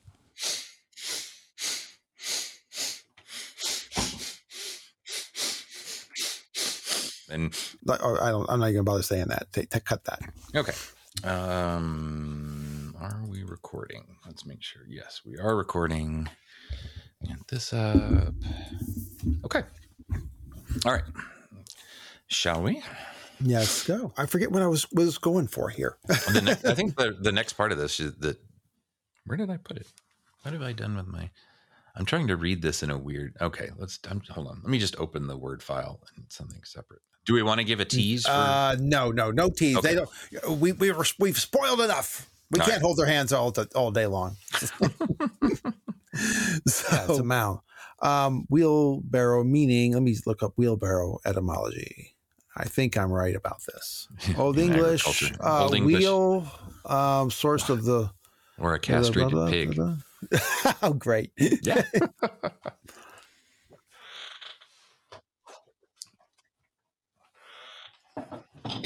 Let me say this again because I don't think I said it. I think it doesn't ring in my head, so I know didn't say it right. Let's try again. No, the entrance of the entrance with the weapon. Anything? I'm trying to think. I don't. Yeah, I don't have anything really to say. Just I still the whole inhumane. I don't know. Not here. But, yeah. And it's based basically on its kind of curved shape, like I think a barrel. I have to look it up before I say something stupid. I'll have to rewrite. Hold on. Auditioning new ad readers. Thank you, Gothic Garden Fixtures, for sponsoring the Rereading Wolf podcast.